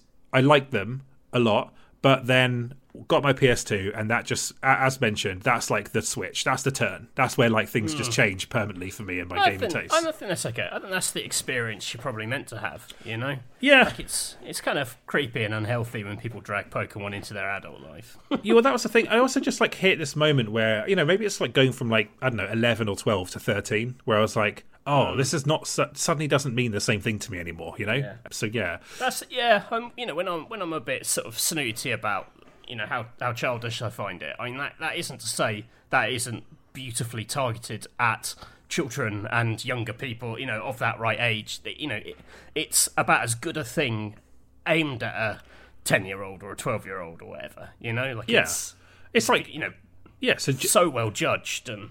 Yeah, it's your introduction to the Japanese RPG, right? It's huge, as we talked about in the episode with Jay. And like, it also just felt insurmountably large as well. Like having 250 Pokemon or whatever it was, might have been 251. And then like there were like these birds to catch, these legendary birds that are on the front cover of the games, obviously. But then there were also like these legendary dogs who are just like running around the world. There's like this big red Gyarados in the middle of a lake. It had more sort of going on, I don't want to say lore-wise, but it just felt like there was just a lot going on in this game. Whereas when you'd exhausted all of the content of Pokemon Blue and Red and there was nothing left for them to show you, it was quite intoxicating to suddenly have this whole new world in your hands. So yeah, I hope I can at least capture a little bit of that in my description there, Matthew. It was cool. But there is now a gulf, I would say, between this game and the next game in terms of like how much I like the games on my list. So keep that in mind as we go ahead. But what's your number 7, Matthew? My number 7 is Silent Hill 2. Higher on my list. Okay. Yep. So we can talk about why it's lower when we get to it. Okay, interesting. Yeah, it's sort of like Matthew just hates dead wife tropes, basically. No, even at 13, 17, he was like, "Fuck this," you know. I've got a couple of picks on my list which I think are going to be much higher on yours, and it isn't me being contrary. It's like trying to reflect more probably on where I sit on things now, and like some things have been replaced, or I had like certain weird experiences with certain things. So I just want to set, you know, I think my next one you're going to be like, boo, that's too low. I got a feeling it's going to be my number 1, your next one. Let's find out. Okay, so we get to my number 7 instead. This ain't going to be on your list. Onimusha Warlords is my number 7, Matthew. Oh, I did see it when I was going through the list of 2001 games. I thought, oh, is that one Sam likes or not? So. No, I do like this one. The sequels are better, but this was cool. This was Capcom basically applying the Resident Evil formula to a sort of like period Japanese setting and then adding loads of weird monster stuff to it, like monster kind of like demon lore. It was a pretty cool idea. So you had these real historical figures, and then like there's basically this Nobunaga, your arch villain in the game, makes this basically demonic pact and like controls this mighty power, and leaves lots of it's like kind of weird demonic crust all over like a load of old Japanese buildings, and then like don't say demonic crust. Sorry, again. I'm not selling it well. They didn't have like demonic crust in the manual or anything like that. That's my term, very much so. Right. So you had the fixed camera perspective of Resi, but with like melee combat. The funny thing is, actually, having just played a whole bunch of Resi Code Veronica X, which will not be on my list, I'm afraid. I didn't quite like it enough to put on here, but like. The controls in this are much better than in the original Resi. Yes, they have like the same sort of like, you know, slightly tanky controls, but they do move things along a little bit. It's actually like quite a viable, decent melee combat system. And it's quite short. It's about 6 hours long, but it takes you to, I think, like a mix of historical stuff and fantastical borderline horror stuff work really well. It's like some good creepy vibes to this, and you get the sense of like you're coming into like this world in decay. It very much feels like the sort of thing that Sekiro would tap into. Just the idea of like, humanity has done something wrong here, and now they're paying the price for it. That's kind of like the vibes of everywhere you go in Onimusha. Some really comically bad voice acting, but really good mix of like Resi style puzzles, not quite as scary, so I kind of appreciate that at the time. And then just looked really nice, a really nice looking early PS2 game. Like it's this game basically comes along just before like the avalanche of Christmas stuff comes along and sort of blows it away a little bit, including one game I'll talk about in a little bit. But it was pretty cool for the time, and I think people have kept this series in their hearts as like an important Capcom thing that happened in the PS2 era, Matthew. So, do you ever play this one? No, I think this is the one I have played, but not to any extent that it sort of sticks with me. But I love your enthusiasm for Onimusha. It is one of the reasons we do this pod, I think, is from you talking about the second game at a pub and thinking, oh, this chat could probably be a podcast. So. Oh yeah, well the second one just moves things along so much in terms of like audio and storytelling, and it's such a more ambitious game. But yeah, they definitely got all of the basics right here. So let's get to number 6, Matthew. My number 6, GTA 3. Higher on my list. Higher on your list. You were gonna given what's my number 5. It's gonna seem slightly obscene. I can't wait now. Okay, I feel like I've been talking loads now because I've had basically several on the trot. But don't worry, Matthew, you'll get your moment when we come back to these games. Yeah. Okay, my number 6 is where I've cheated slightly. I've picked Shenmue 2. Which launched in Europe on Dreamcast in 2001. I did not play it until I got an Xbox in 2003, and I played the Xbox port they brought to that platform. However, I did want to put it in here because I actually thought the Dreamcast had a fairly good sort of outro. They had a few kind of cool games along the way, like Rez and Headhunter, which I was kind of fond of at the time. Sonic Adventure 2, not my kind of thing, but people seem to like it. This though really is like the latter day sort of masterpiece on Dreamcast, and I do think that Shenmue was much better experience in the moment than it would be to experience now. So, it's basically a kind of like life sim combined with an RPG combined with a fighting game. I suppose that's basically how you describe it. It's kind of its own unique combination of things. So it's like boring Yakuza. So you play Ryo Hazuki, who is basically like this young man who is seeking revenge on Lan Di, who killed his father. That happened in the previous game. And this game comes to Hong Kong looking for information on where to find him, basically. And I think it's hard to explain why this is so appealing, but there's a kind of existential sadness to inhabiting this character's life in Hong Kong, where he basically just knocks around looking for information, getting entangled in people's lives, looking through their drawers, taking on part-time jobs to earn a bit of money, winning these capsule toys, and just like this kind of downbeat, sad life that you live in this game. And it can just stretch on indefinitely. It has a day-night cycle. You can just keep playing it and playing it and playing it. I think if you get to the end of summer and you've not gone to try and find Lan Di in the fucking forest at the end or whatever happens at the end of Shenmue 2, then the game is I think it has a bad ending. They were like, what the fuck were you doing this whole time? Why were you just sat in an arcade playing Outrun and Space Harrier? That's which is again a massive part of the appeal of these games, as they put Sega arcade games in here. Obviously now Yakuza is probably more synonymous with this because they've gone much deeper into the Sega catalog and done some really cool stuff with it. But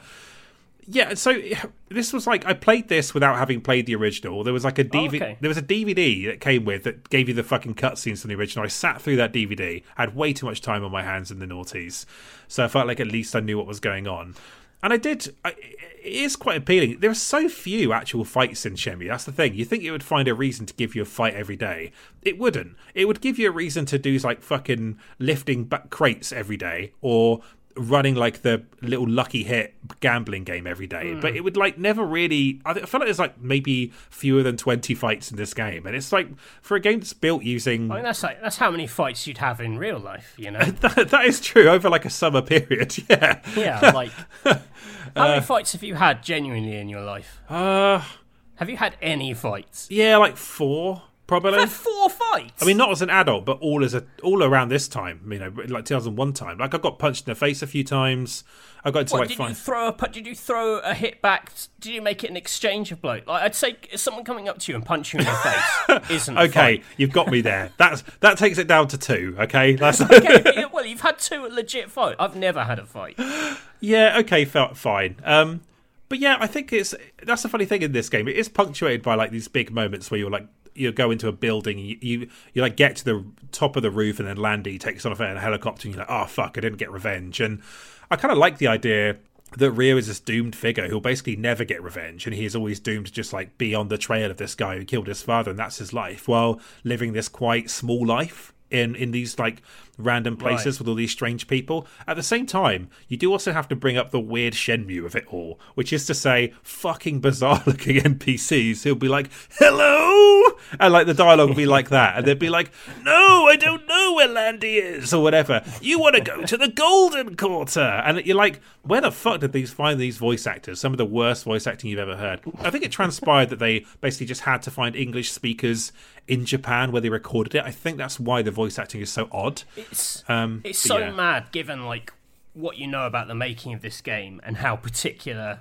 Yu Suzuki was about it. Yeah. To like biff it in such a major way in its like localization seems absurd. You know, like the eye for detail and accuracy, and then to have that on top, it is quite jarring. It is as well, because I think that like that's the version I played, but my understanding is I think that there was no English language in the Dreamcast European version. I think they just did Japanese for subtitles. That's what you want. Yeah, exactly, which is much more appealing. I assume the HD version you can get now is the same. But I will say, to experience this at the time felt quite special. Like, even by the time it arrived on Xbox, it was slightly out of date, I would say. Like it's almost like a version of an open world game that just didn't turn into anything. You know what I mean? It's like a dead end, an evolutionary dead end. Yeah. And like, GTA 3 becomes that instead. So, but it was fascinating. It had so much texture to it, and it was just like it had detail in all these strange places, and that's kind of what made it great. So shout out for them, Matthew. You've got any experience with the series? Yeah, but really after the fact, something I coveted so much reading about it in Games Master, because it just felt like total world simulation. The way they talked about it made me think it was, a village, every house down to the drawer modelled, and it's sort of that. I mean, it's not quite that. But by the time I did get to it, it maybe seemed more quaint. It's got immaculate vibes. Always, like I think if you come to it now, it's very easy to understand like why people have fallen in love with it, and it's very sedate tone, and like there is a bit of it in Hotel Dusk and the sort of Sing games in terms of like just a really mundane setting and people whose lives are just like really not worthy of being in a video game. They're so unexceptional, and that's what makes it feel so special. But it's definitely a game from this period which you maybe had to be there to a degree, and I wasn't. Yeah, I sort of get why if you were playing this and Phantasy Star Online on a Dreamcast in 2001 or 2000, well, no, just 2000. You'd be absolutely awful online now. Is that what you're about to say? Yeah, I can understand that. Well, what I was going to say, just to end this on a sincere note and not to dunk on the Sega heads yet again, Matthew, which ends up happening a lot on this podcast, is that it does feel like a summary game of this era of Sega of Japan, right? It's a whole generation. It feels like a whole generation of game creators going, this is what we think a masterpiece is. This sums up our sensibilities, our ambition, what we think is important about games is in this. And that's what I think is special about Shenmue. Like, it does represent that moment so well, and that intent. So, yeah, there you go, Matthew. But if you do want to dunk on the Sega fans one more time, be my guest. No, I don't want to dunk. I've got nothing against them. They've got something against me. It's just, it makes me want to kind of like, defend myself aggressively with poorly argued opinions. Well, let's get to your number 5 instead, Matthew. So my number 5, and this is a game which, remember, is better than Silent Hill 2 and GTA 3, is Conker's Bad Fur Day. Yes, let him cook. I mean, this is like of the things on my list. This is a really genuine 2001 like obsession of mine. Like reading about this and all the pop culture it was parodying, you know, it was just built for 16-year-old Matthew. You know, it had parodies of Saving Private Ryan and The Matrix and Alien. These were all things I thought were really, really cool. So, of course, I wanted to play it. It's aimed at 15-year-old boys. It is, if you don't know it, Conker, this sort of lovable little squirrel, goes on a massive bender, wakes up, and his girlfriend's been kidnapped. And he basically has to go on an adventure to get her back. And as he kind of potters around this sort of 3D world, he ends up going through lots of different kind of parodies of other films, other games. Terminator's also in there. It looks like it should be a Banjo and Kazooie style collectathon, and the fact that it comes from Rare would suggest that it's going to be that. It actually isn't. It's like there are worlds to explore, but what you do in them is quite fixed and linear. Your progress is very kind of shepherded through it. It isn't like you're not going back to worlds to kind of clear them out. You've got very sort of set tasks. Interestingly, like on top of like the basic platforming moves, his main move is this context sensitive thing with the A button. Like when you stand on these pads, the A button enables him to do all kinds of different actions, and it actually lets each set piece be built around something very different. So if you're fighting a giant opera singing poo, which you famously do in this game, standing on the context pads lets you throw giant rolls of toilet paper into its gob. But like there's another level set in hell, or there are these fiery demons everywhere, and standing on the pads lets you take a piss, and then you start pissing all over these fiery demons. So like every set piece, they can build a mechanic, whatever mechanic they need to make it happen, which I think is actually quite interesting, you know, given that we'd had a lot of these quite stodgy collectathons from Rare, to have something which was like a lot lighter on its feet, if, you know, indeed it was very bawdy with it. I thought it was, you know, super interesting. Like going back to it, I played a bit of it in like Rare Replay or whatever, and it's quite hard going. It's really difficult. It's quite frustrating. But back then, you know, I really wanted. I remember like not having enough money for it because it was like 60 quid or something ridiculous, and like collecting coins from down the back of the sofas at home and taking them to the bank to turn it into like cash money. You know, I was literally scrounging down to the penny to have enough money to buy this obnoxious game. Right. And then when I did got it, I got really stuck on the Saving Private Ryan level. Like there's a bit you have to run through the beaches on like a D-Day landing type thing. And it was so hard, I thought I'd never be able to get through it and actually get to the Matrix bit, which is what I actually wanted to play. So quite a frustrating game to be this high up on my list, but I'm not going to lie, it was a big part of my 2001 life. It was like hugely exciting. I mean, I played this for the N64 draft we did ages ago, and It does feel like what a Hangover feels like. It feels like when you're playing it, you're like, because it is cursed fundamentally. Yeah. It does feel like it's a subversion of games that Rare has made, like you say, like the Banjo-Kazooie type of game. Indeed, it started life as something much more sincere in that vein. Then they flipped it. There's a Game Boy Color game that is a Conker game that is much lighter than this, and you know is like a trad platformery kind of thing.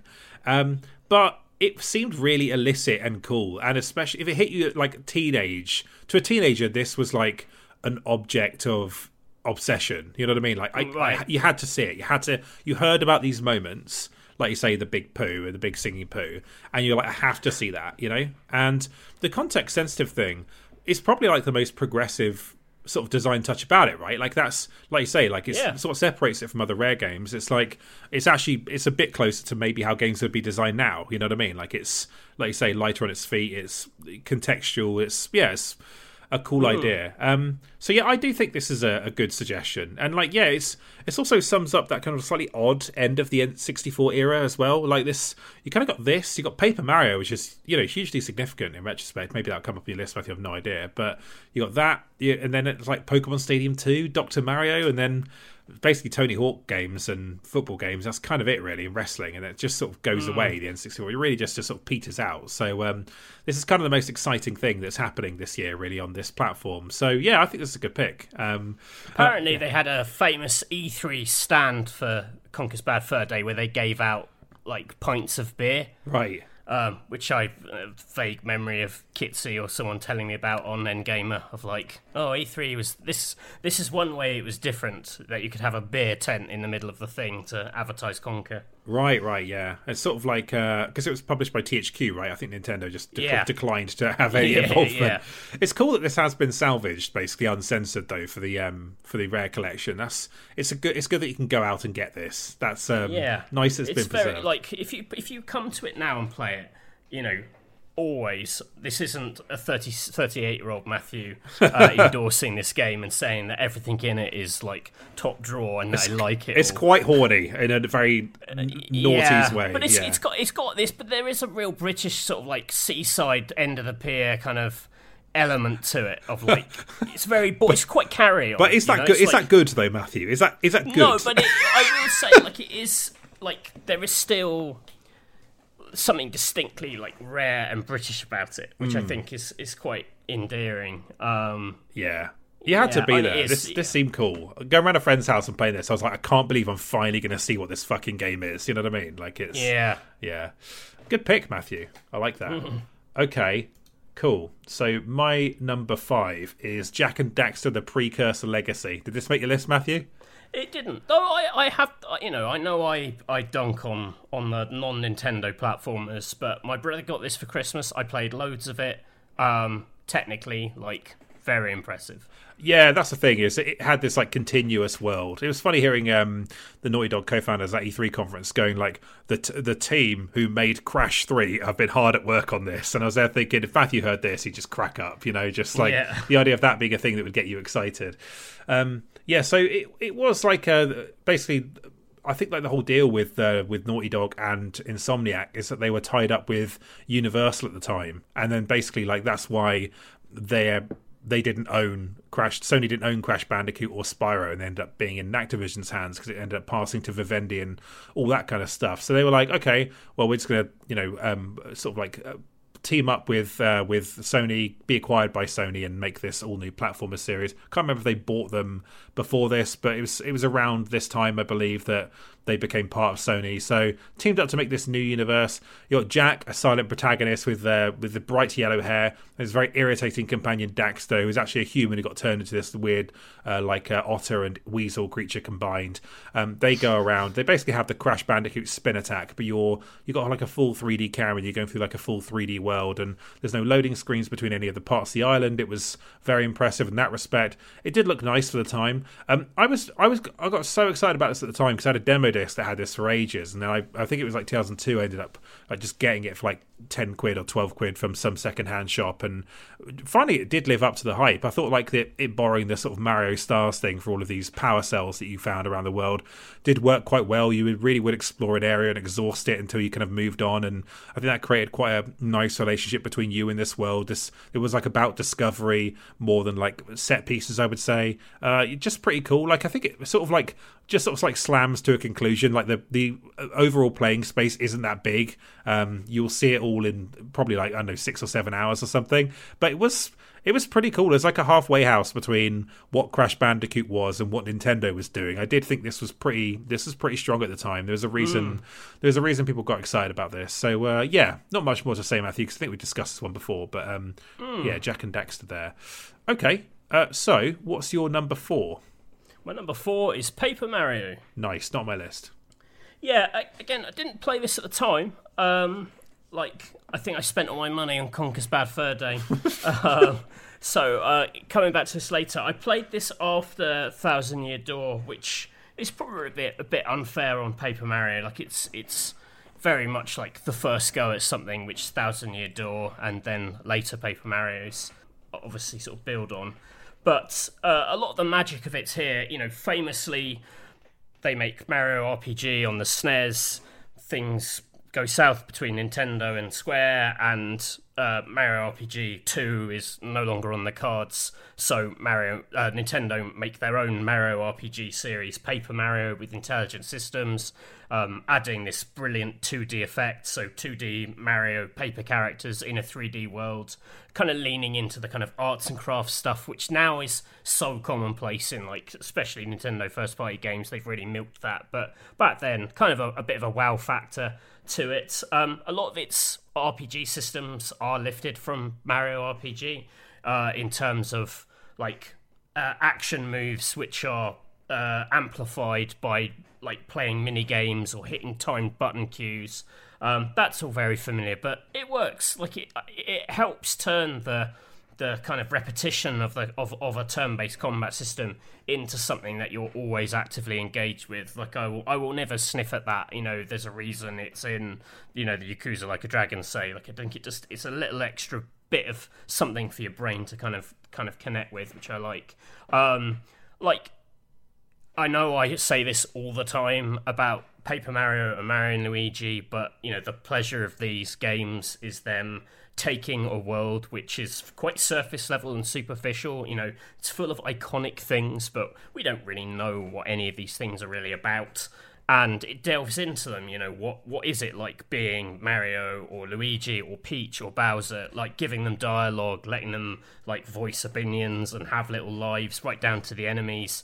You know, yes, tick off Psychology of a Goomba on your bingo cards. Hooray! That Simpsons meme. Hooray! That's say the thing. Yeah, but it is that. Like that I think that is a huge part of these games, is it kind of looks at something which is, you know, quite abstract and unknowable and goes, well, what is it like? Almost like between Mario games, what are all these things like? What does a Koopa do? What does a Koopa think? And I'm not saying it answers any of those questions in a like particularly profound way, but like I think it's a really sort of cute sort of postmodern twist on a, you know, a giant license that didn't need to kind of go down that route and investigate these things. And it's certainly what gives them a bit of like narrative spice, or definitely the humor of these games is just being able to interact, or the fact that Mario partners up with lots of other like enemies in the game, or like children, and like a young Goomba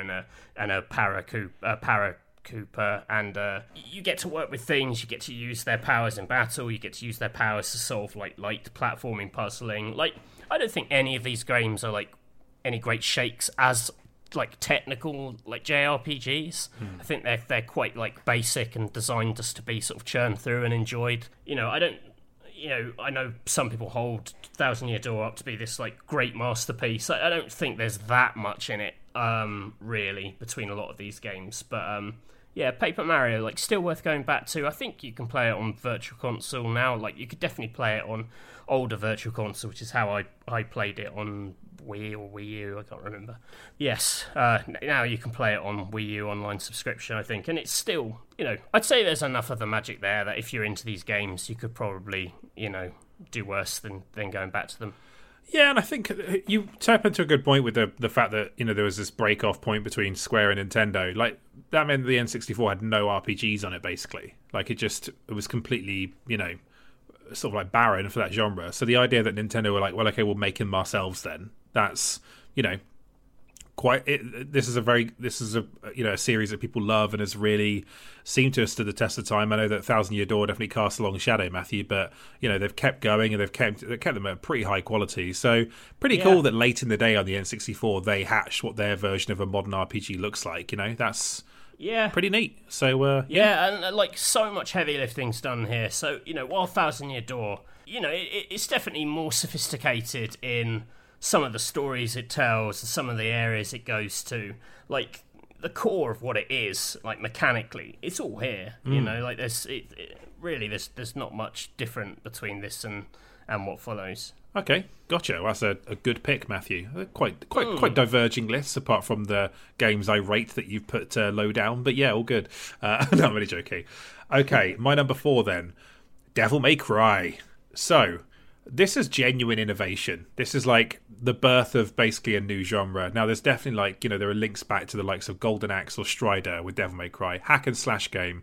But translated into 3D and done with this much panache. That was what was spectacular about it. So my understanding is, Matthew, this game, like, its key mechanic of you like scoop an enemy up into the air with your sword and then you shoot them with handguns and juggle them, came from a glitch, a bug in Onimusha where that would happen, where you would swipe an enemy and they would get stuck in the air, basically just being repeatedly damaged. So seeing that, they basically turned that into a game series that will become much more popular than Onimusha. So that's quite fortuitous. You play as Dante, this demon hunter, and it's basically you and this woman wearing a very tiny top going into like a big gothic castle, fighting these like weird puppet monsters, these big like kind of ghostly Grim Reaper style monsters, massive boss battles. Comes out of the gate with this really confident visual identity, this character where you're like, okay, this guy is cool, this is a cool character, it's a dude with white hair and big red jacket, he's got swords and guns.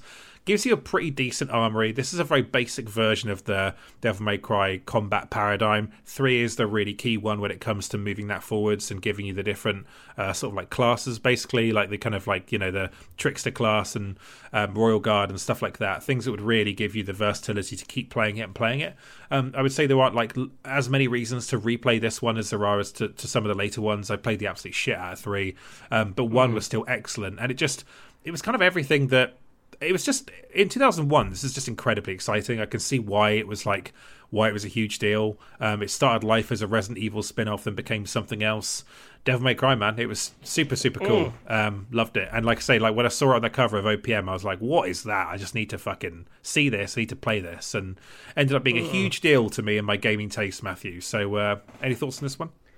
Yeah, I came to this series quite late, or rather, I rented it at the time. We rented Devil May Cry 1, and there was nothing else like it, like you say, and I didn't really know how to kind of, like, sort of deal with it. You know, I didn't really know what I was meant to make of it, and I'm not saying it had a steep learning curve, but, like, the pleasure of that game, like, the mastery, it wasn't something that I then appreciated more generally with games as much as I do, like, now, say. So it's like an individual entry that I've had, you know, I've played through it, but I could never make this game look particularly good. But I'm definitely more familiar with later entries just due to like easier access to them or whatever. Like I really love Devil May Cry 5. I thought that was absolutely tremendous, and DMC is obviously good fun, quite different in its own way. But a good pick. You know, I would, you know, in a head list rather than a heart list, you know, this is easily one of the year's best, but it just doesn't necessarily have that direct meaning to me. No, it's fine. If you come to the series later as well, like I think the big gothic castle setting is cool. That is kind of what is distinctive about this one. But it's odd in some other ways. Like it was originally, you can tell this how the way the levels break down. It wasn't meant to have levels. It's meant to be like one big continuous adventure. And then they added levels, which is why all the missions have weird objectives like open the cathedral door, and that's kind of all you have to do in a mission. And so they can end up being super short. And that's because it was meant to be just one big castle you could explore, I think, and then unpick it, you know, Resident Evil style, figure out where you're going. Right. So they added that quite late, is my understanding. It also ends with like a 3D on rails shooting element. Like the final boss is like you're kind of like flying and you're firing orbs at this big thing in the distance. It's you know, Bayonetta has like bits and pieces like this as well. You know, continue with the Khmer thing, but it does mean it ends on a slightly sour taste. There's not really a reason to play this one out unless it's like raw curiosity. But definitely in 2001, this was the big deal. It was much sexier and more exciting than Onimusha was. So even I knew that at the time as a big Onimusha head. So yeah. What's your number 3, Matthew? My number 3 is The Legend of Zelda: Oracle of Seasons. Nice. Is Ages going to be your number 2? Well, you'll have to wait and see. But remember what I'm about to say. We shall see. Yeah, so these are Oracle of Seasons alongside Oracle of Ages, 2 Game Boy Color Zeldas, carrying on the lineage of Link's Awakening, you know, in terms of, you know, a lot of the kind of assets seem similar, and obviously that kind of top-down feel. Oracle of Seasons is set in a world of Holodrum and hinges around a seasonal power changing rod, the Rod of Seasons is an easy way of saying it, which lets you change the world to different seasons, and different elements of the world change with those seasons. So, like, in the summer, vines grow and you can climb up them. In the winter, there are lumps of snow that you might be able to climb over. So, you know, the world changes in a few ways in the different seasons, which is kind of like the big hook of this game.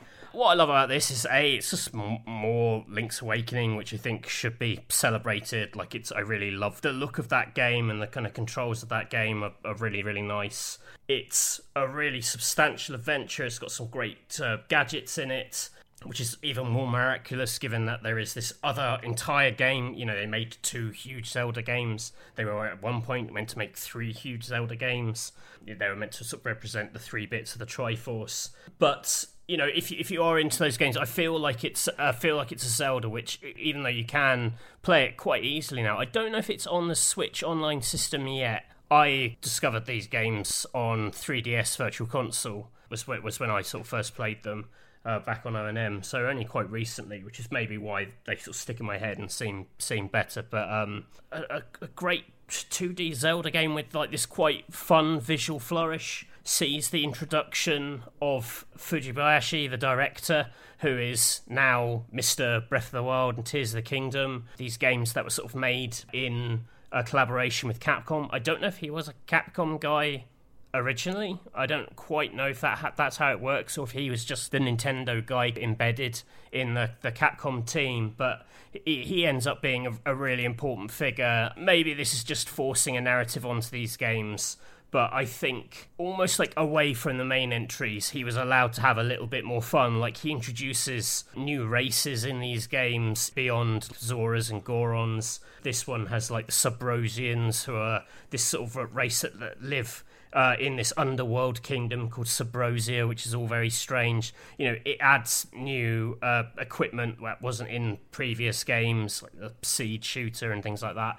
And you just get the sense of like someone who's been allowed to kind of have a little bit more fun and sort of experiment with it. And I think you can see that in the mainline Zeldas that he's also worked on. Like, he's very interested in puzzle design and fun gadgets and gizmos, and I do think you can see the beginning of that lineage in some quite weird form in the Oracle's games.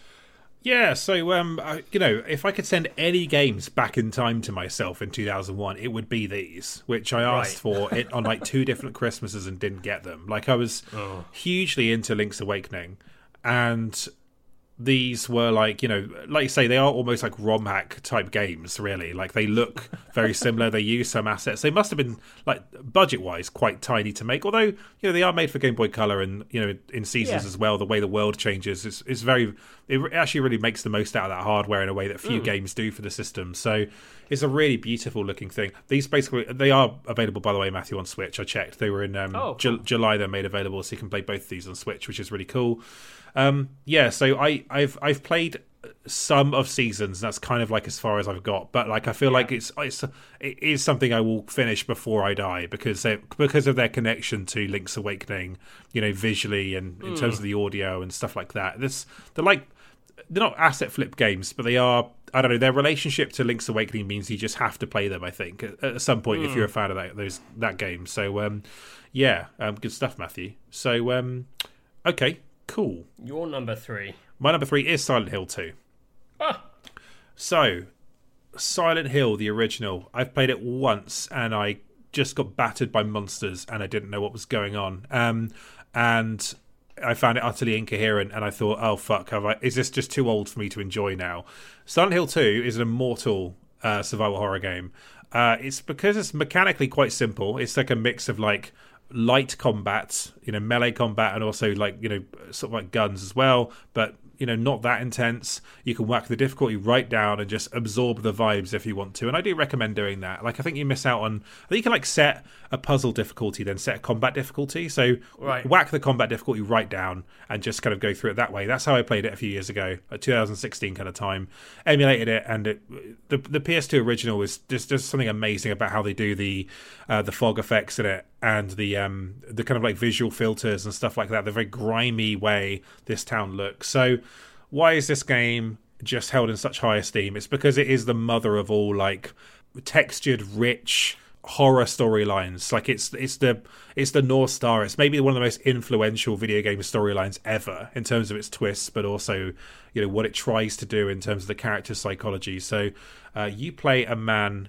who comes to Silent Hill looking for his wife, who says she wants to meet him there. He looks for her and finds this woman who looks exactly like her instead, and then also lots of fucked up monsters and very weird people who are in this town.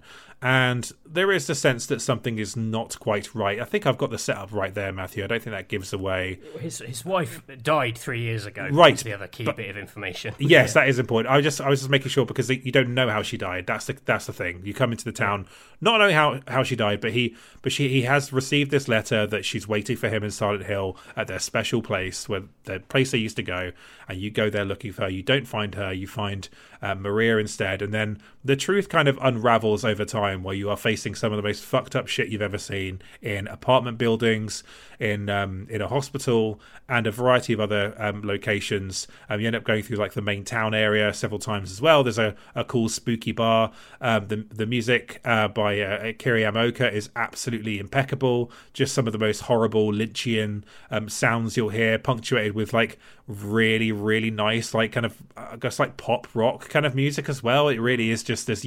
Nothing else sounds like it. Really good. But Matthew, why don't you pick up from there, because this is always also on your list. So what's your relationship to this one? I agree with all that.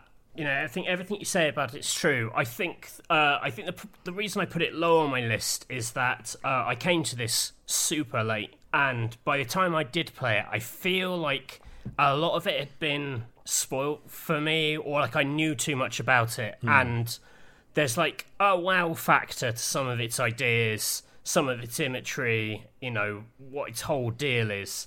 That is, you know, if you don't have that, I think it diminishes the story a little bit. I mean, which is why I put it low on my list. It's not a very sophisticated take. But, you know, I am very envious of people who got to play this for the first time.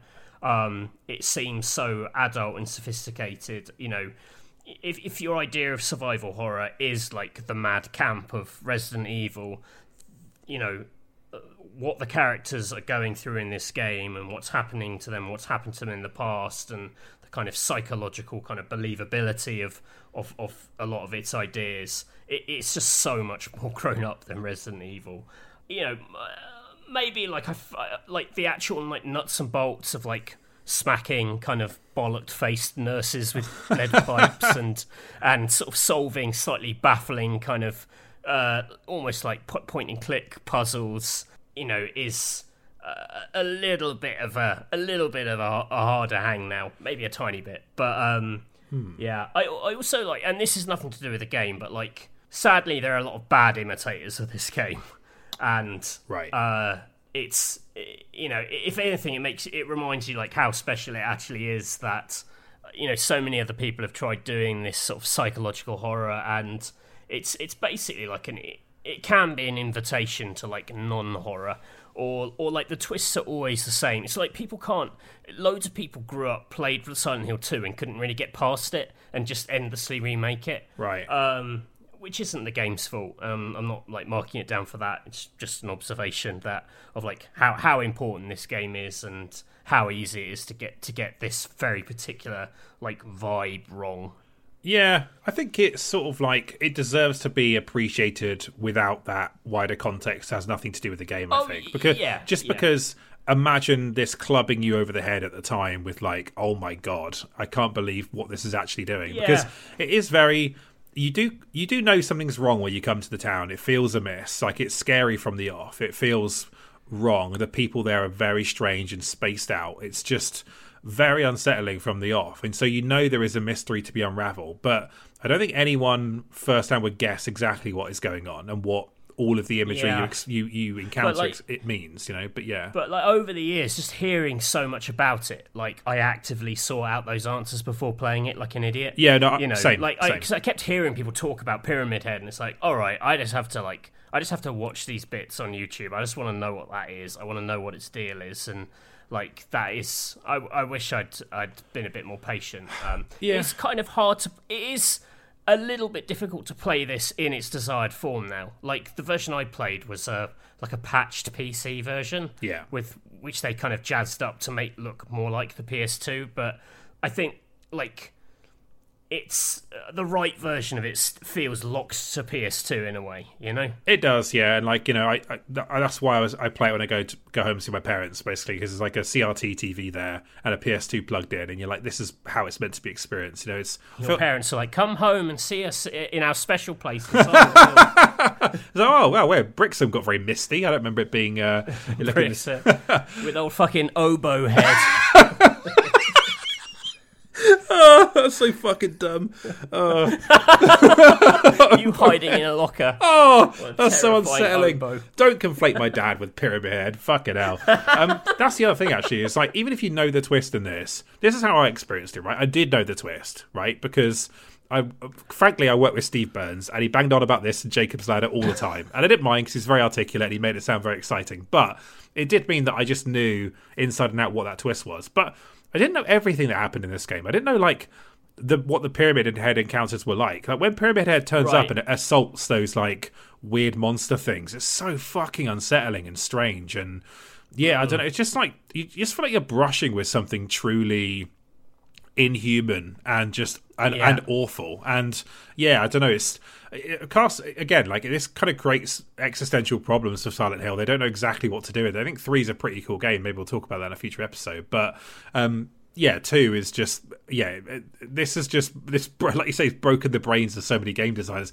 Do you think, like, there would be that twist in Bioshock Infinite with, like, Booker being Elizabeth's father and he sold her, and like, do you think all of that would be in, and Comstock being him as well, like, do you think all of that would be in that game if Silent Hill 2 hadn't happened? Because I sometimes feel like those big twists where there's like some other psychological element that's like buried beneath, this game is kind of responsible for all of those. That just didn't exist beforehand, like, well, I suppose like Metal Gear Solid 2 does something kind of similar as well. There's like an identity flip element to that. They feeding them at Konami. Yeah, it must have been quite a wild place to work in the early noughties. Anyway, Really weird Christmas party. I still think you can play this PCSX2, whack this down to 480p. I think you can enjoy this quite nicely on a modern PC still. But yeah. Okay, Matthew, number 2. What's your number 2? My number 2 is The Legend of Zelda Oracle of Ages. Okay, interesting. What's interesting about this game and distinctive about this game? It is the better of the two. So I mentioned earlier that they kind of align to the Triforce. I don't know if this is like bunkum or just a promotional line. So the line was that each of the 3 games was going to be aligned with a different bit of the Triforce: power, wisdom, and courage, and that would be reflected. And in this game, Oracle of Ages is allegedly the Triforce of Wisdom, so it's the puzzly one. It's the one which is got the hardest dungeons and the weirdest logic in it. And I don't know if that's entirely true, because like the combat in this game is noticeably harder than the combat in Oracle of Seasons, which is meant to be the actiony one. So I don't really buy that. But what I do buy is that this is the one with the better dungeons. It has a time mechanic, as Oracle of Ages would suggest. There's a lot of going into the past, meddling with stuff to change the future. Obviously, very similar to what was going on with young Link and adult Link in Ocarina of Time. But they explore the idea really fully. They're not just trying to think about 3D space, but 4D space, the idea of changing something in the past to change the future. My read that, again, Fujibayashi is really into Zelda puzzles. A lot of that comes from this game. This is like really hardcore. You have to do a lot of creative thinking with weapons. There's a really good set piece where you go to an island and you're like stripped of all your items and you have to recollect them using the order you collect them to unlock the next one. So it's got this like slightly experimental streak to it. I just think it's a much fuller Zelda game than Oracle of Seasons. Am I putting both of these games on this list because I could only think of 9 games? Maybe. Maybe, but that's the list we're getting. If you play one of them, it's Oracle of Ages is the one, I think. If you're into the mad sort of spatial dungeon puzzles, which I do enjoy, there's a lot of that. But the season stuff is so visually appealing, Matthew. Maybe like Seasons is the easier hang, and a bit more like sort of obviously entertaining on the surface. But if anything, it shows that these two games are very distinct entities and should both be enjoyed and can both appear on a top 10 list without it being weird. No, I think that's absolutely fine.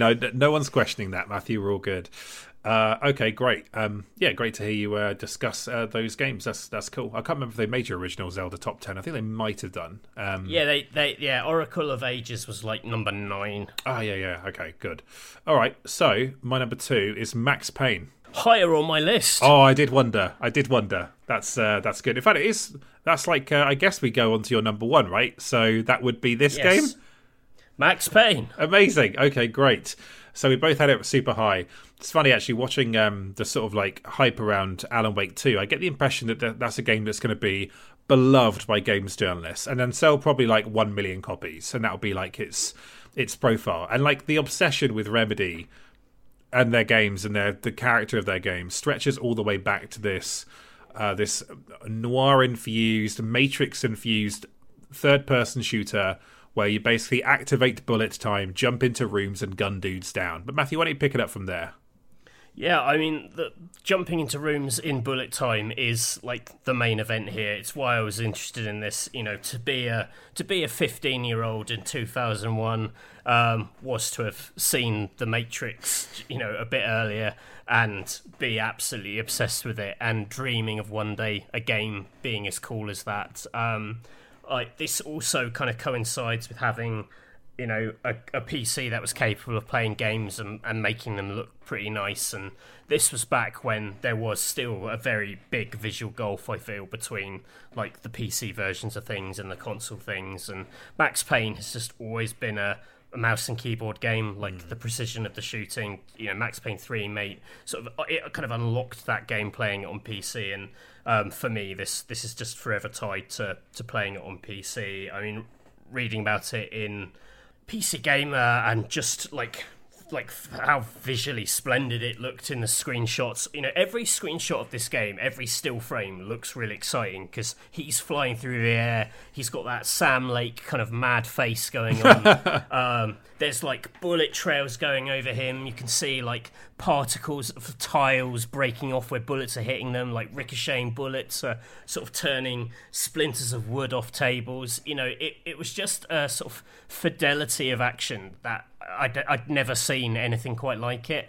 And the slow motion, while definitely a strategic power of like letting you jump into the rooms and kind of clear them out in one go, it also felt designed to just let you look at the thing and go, look at how detailed, look at the particle effects, look at everything moving in slow motion. Like, it's a really like kind of obvious mechanic when you sort of think about it from a kind of gunplay point of view, but what it unlocks like visually and just how amazing this game looked, it was just really, really special. And yes, it's all quite short, but it's got so much character to it, like the weird kind of Nordic stuff that they weave into it, and like the nightmare sequences and the pulpy VO, which we've obviously sent up on this very podcast with our hilarious Max Payne monologues. Yeah, but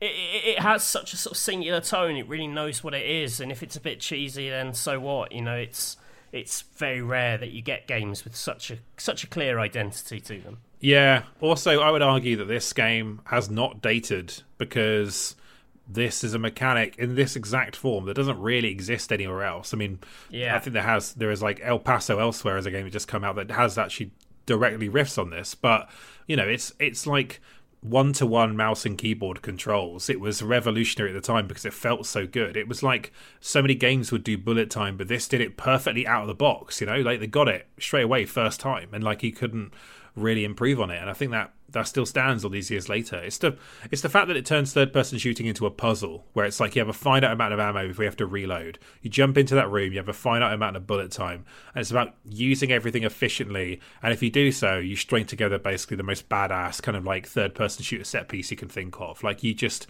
cinematic in that true sense, you know. So like hugely. I remember this being a massive PC Gamer game. I remember PC Gamer's enthusiasm for this was so infectious. It was what made me think I've got to basically cajole my friend Donald into buying this. I can play it on his dad's nice PC. So that's exactly what I did. And it's fine on consoles, but it belongs on PC in a very specific way. So yeah, Max Payne, man, so good. And like the actual like storytelling stuff like has chops as well. Like it's well written and it's entertaining, and they're like, you know, following the trail of blood it's an iconic bit of video game storytelling. It's not you know, it's a pretty much a feat to nail that side of things as well as your cool third person bullet time combat. So top stuff, Matthew. That's your number one. So on to my number one, Grand Theft Auto 3. What a fucking predictable end to this podcast, eh? But you got two games there that, like, you know, clobber people around the head with something they've never seen before, right? That's the thing that's the thing that happens this year. Like, people hadn't seen survival horror done like Silent Hill. They hadn't seen shooting done like Halo Combat Evolved, you know, which came out here in 2002, but 2001 in America, and Metal Gear Solid 2 with its weird themes and the twist of having a second protagonist, and, you know, Max Payne with that amazing bullet time combat, and then Grand Theft Auto 3 with the 3D open world genre basically being birthed with one game. Like, it's pretty staggering, you know, as a year. So, Matthew, why don't you talk a bit about this, because you've put this lower down your list. I think that's absolutely fine, because, you know... It's kind of mad, because if I think back to how important this was and how excited I was for it, you know, not having a PS2, having to rent a PS2 to play it, because it was just like, I have to play this, you know, it's just my number one objective for this year is to try this game, because, you know, it's apparently the world. It's just the whole world again. A bit like Shenmue. It's like one of the promises of video games from that period, that anything that kind of like came close to delivering on that was just so exciting to me. And you know, I played it just so much for the weekend that we rented it. It was like burnt into my head. I was having dreams about it. Like, the interface was like burnt inside my eyelids, so whenever I kind of like closed my eyes to sleep, I could just sort of see that game and that world. Like, you know, very few games have that impact, and, you know, by that strength, like, it probably should be like a number one. I feel like it's so clearly like surpassed by other games, and they've built on it and they've evolved on it and taken that promise and like run with it. I do find it quite hard going back, like doing that for, you know, when we went back with like the re-releases. It just didn't quite, you know, it felt quite old and archaic. It was locked away as this quite happy memory, and, you know, it seems a bit unfair going, well, it doesn't really compare much to GTA 5 now, does it? But, you know, that's mad, and what does? But it is slightly diminished for that reason. But, you know, the promise of getting in a car, driving around a city, you know, just that sense of freedom, the crazy possibilities of it. I mean, if anything, a game that I liked less when it gave me something specific to do and I kind of butted up against its, like, you know, shooting or weird action mechanics, but just the promise of being out and about, you know, like 90% of what GTA would ever be, like, arguably is here. But the like the 10% of extra, like, polish or evolution is what make the later ones for me.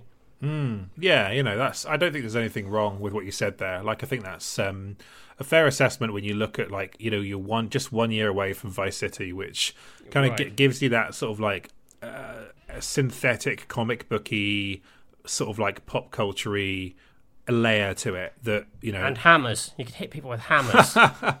And and then obviously like San Andreas would do the same thing and then increase the scope vastly. So actually, like, I don't know if we're still doing the pod in a year, Matthew. We should do 20th anniversary San Andreas pod. That'd be fun. We could play through that remaster to see if they fixed it at all, and talk about that game, because that was quite the thing when it came out. So yeah, the thing is, like, obviously, like, we've covered this, you know, we had that episode where we did the 20th anniversary of GTA 3, and I talked about my connection to it, which is as someone who didn't end up getting Vice City until later. But I had a whole year of I had this and Agent Under Fire, and later I bought Onimusha, but I had nothing else apart from demo discs for ages. Yeah. So I just played this over and over again. I don't think I've ever heard any combination of like sounds at the start of a game than the Rockstar logo going duh duh duh jam jam, and then duh duh duh duh duh duh, and then like the credits kicking off. Like I must have heard that like hundreds of times. It's still burned into my brain. You've got like the ear version of Screenburn. Yeah, very much so. But actually, I think like it's, as I probably said on that podcast, like the fact that it sort of has its own identity by not having all this licensed music that they later have to strip out the game when they do new versions of it because they don't want to pay the license fee again, and like it has this very particular identity and weird urban modern feel. Like it feels like with all these newspapers going around, these very like loud industrial sounds, like just like this kind of like Finchery New York or something, like a bit of Scorsese, bit of Fincher. Just I watched a really good video recently that kind of talks about how this is almost like a horror game setting because it's just so bizarre, like the NPCs who fade into view out of nowhere. That's because of the pop-up, but it's also just because like there's something a bit unsettling about it at times. It feels off in this early PS2 kind of way, and I kind of know what they're tapping into. I do sort of get it. But yeah, I really like it. I think I agree. Like the mission design is super simple. It's like the most larval form really of what it would become. But you definitely like all of the seeds are planted here, and I was obsessed with it. So it has to be number one. It was a turning point in the history of video games for sure. Matthew, we did it. It was a long pod. I thought that was one of our best ones. I thought it was really good. Did you enjoy that? Yeah, I thought that was a better list. Yeah, I think as we've got closer to like present day, like we're still too close to some of these things. You know, you need a bit of distance from them, and you know maybe the kind of rawness of the era gets in the way of like the fun of the times. You know, I only really remember the good bits of 2001 and September 11th. I just like the idea that you've got like this. You just have a diary from the time, and it says September 11th, 2001. Saw Moulin Rouge today. That's what it says there. Saw Moulin Rouge, drank a little apple juice, had a pretty good time. Oh dear. And on that problematic note, not that we're making lights, just to be very clear. No, that's obviously. yes. You know. But yeah, that was I really enjoyed that. I thought it was good. I think there's material here. We could definitely do 02, 03, 04 if you fancy it, and see how that goes. Like I'll probably come round to 02 in the new year, Matthew. But yeah, that was fun. Okay, well, I hope you enjoyed this podcast. If you'd like to support us financially, patreon.com/backpagepod. There are two tiers, a £1 tip jar tier, £4.50 tier. That unlocks more podcasts, 2 extra podcasts a month. We're just about to do the best Scorsese movies, and we just did the best Resident Evil moments. Matthew, where can people find you on social media? I am at Mr. Basil _Pesto on Twitter. I'm Samuel W. Roberts. You can follow the podcast at Backpage Pod on Twitter and Blue Sky as well. I'm also on Blue Sky, Samuel W. Roberts. Matthew, let's get out of here. See you later. Bye. Goodbye.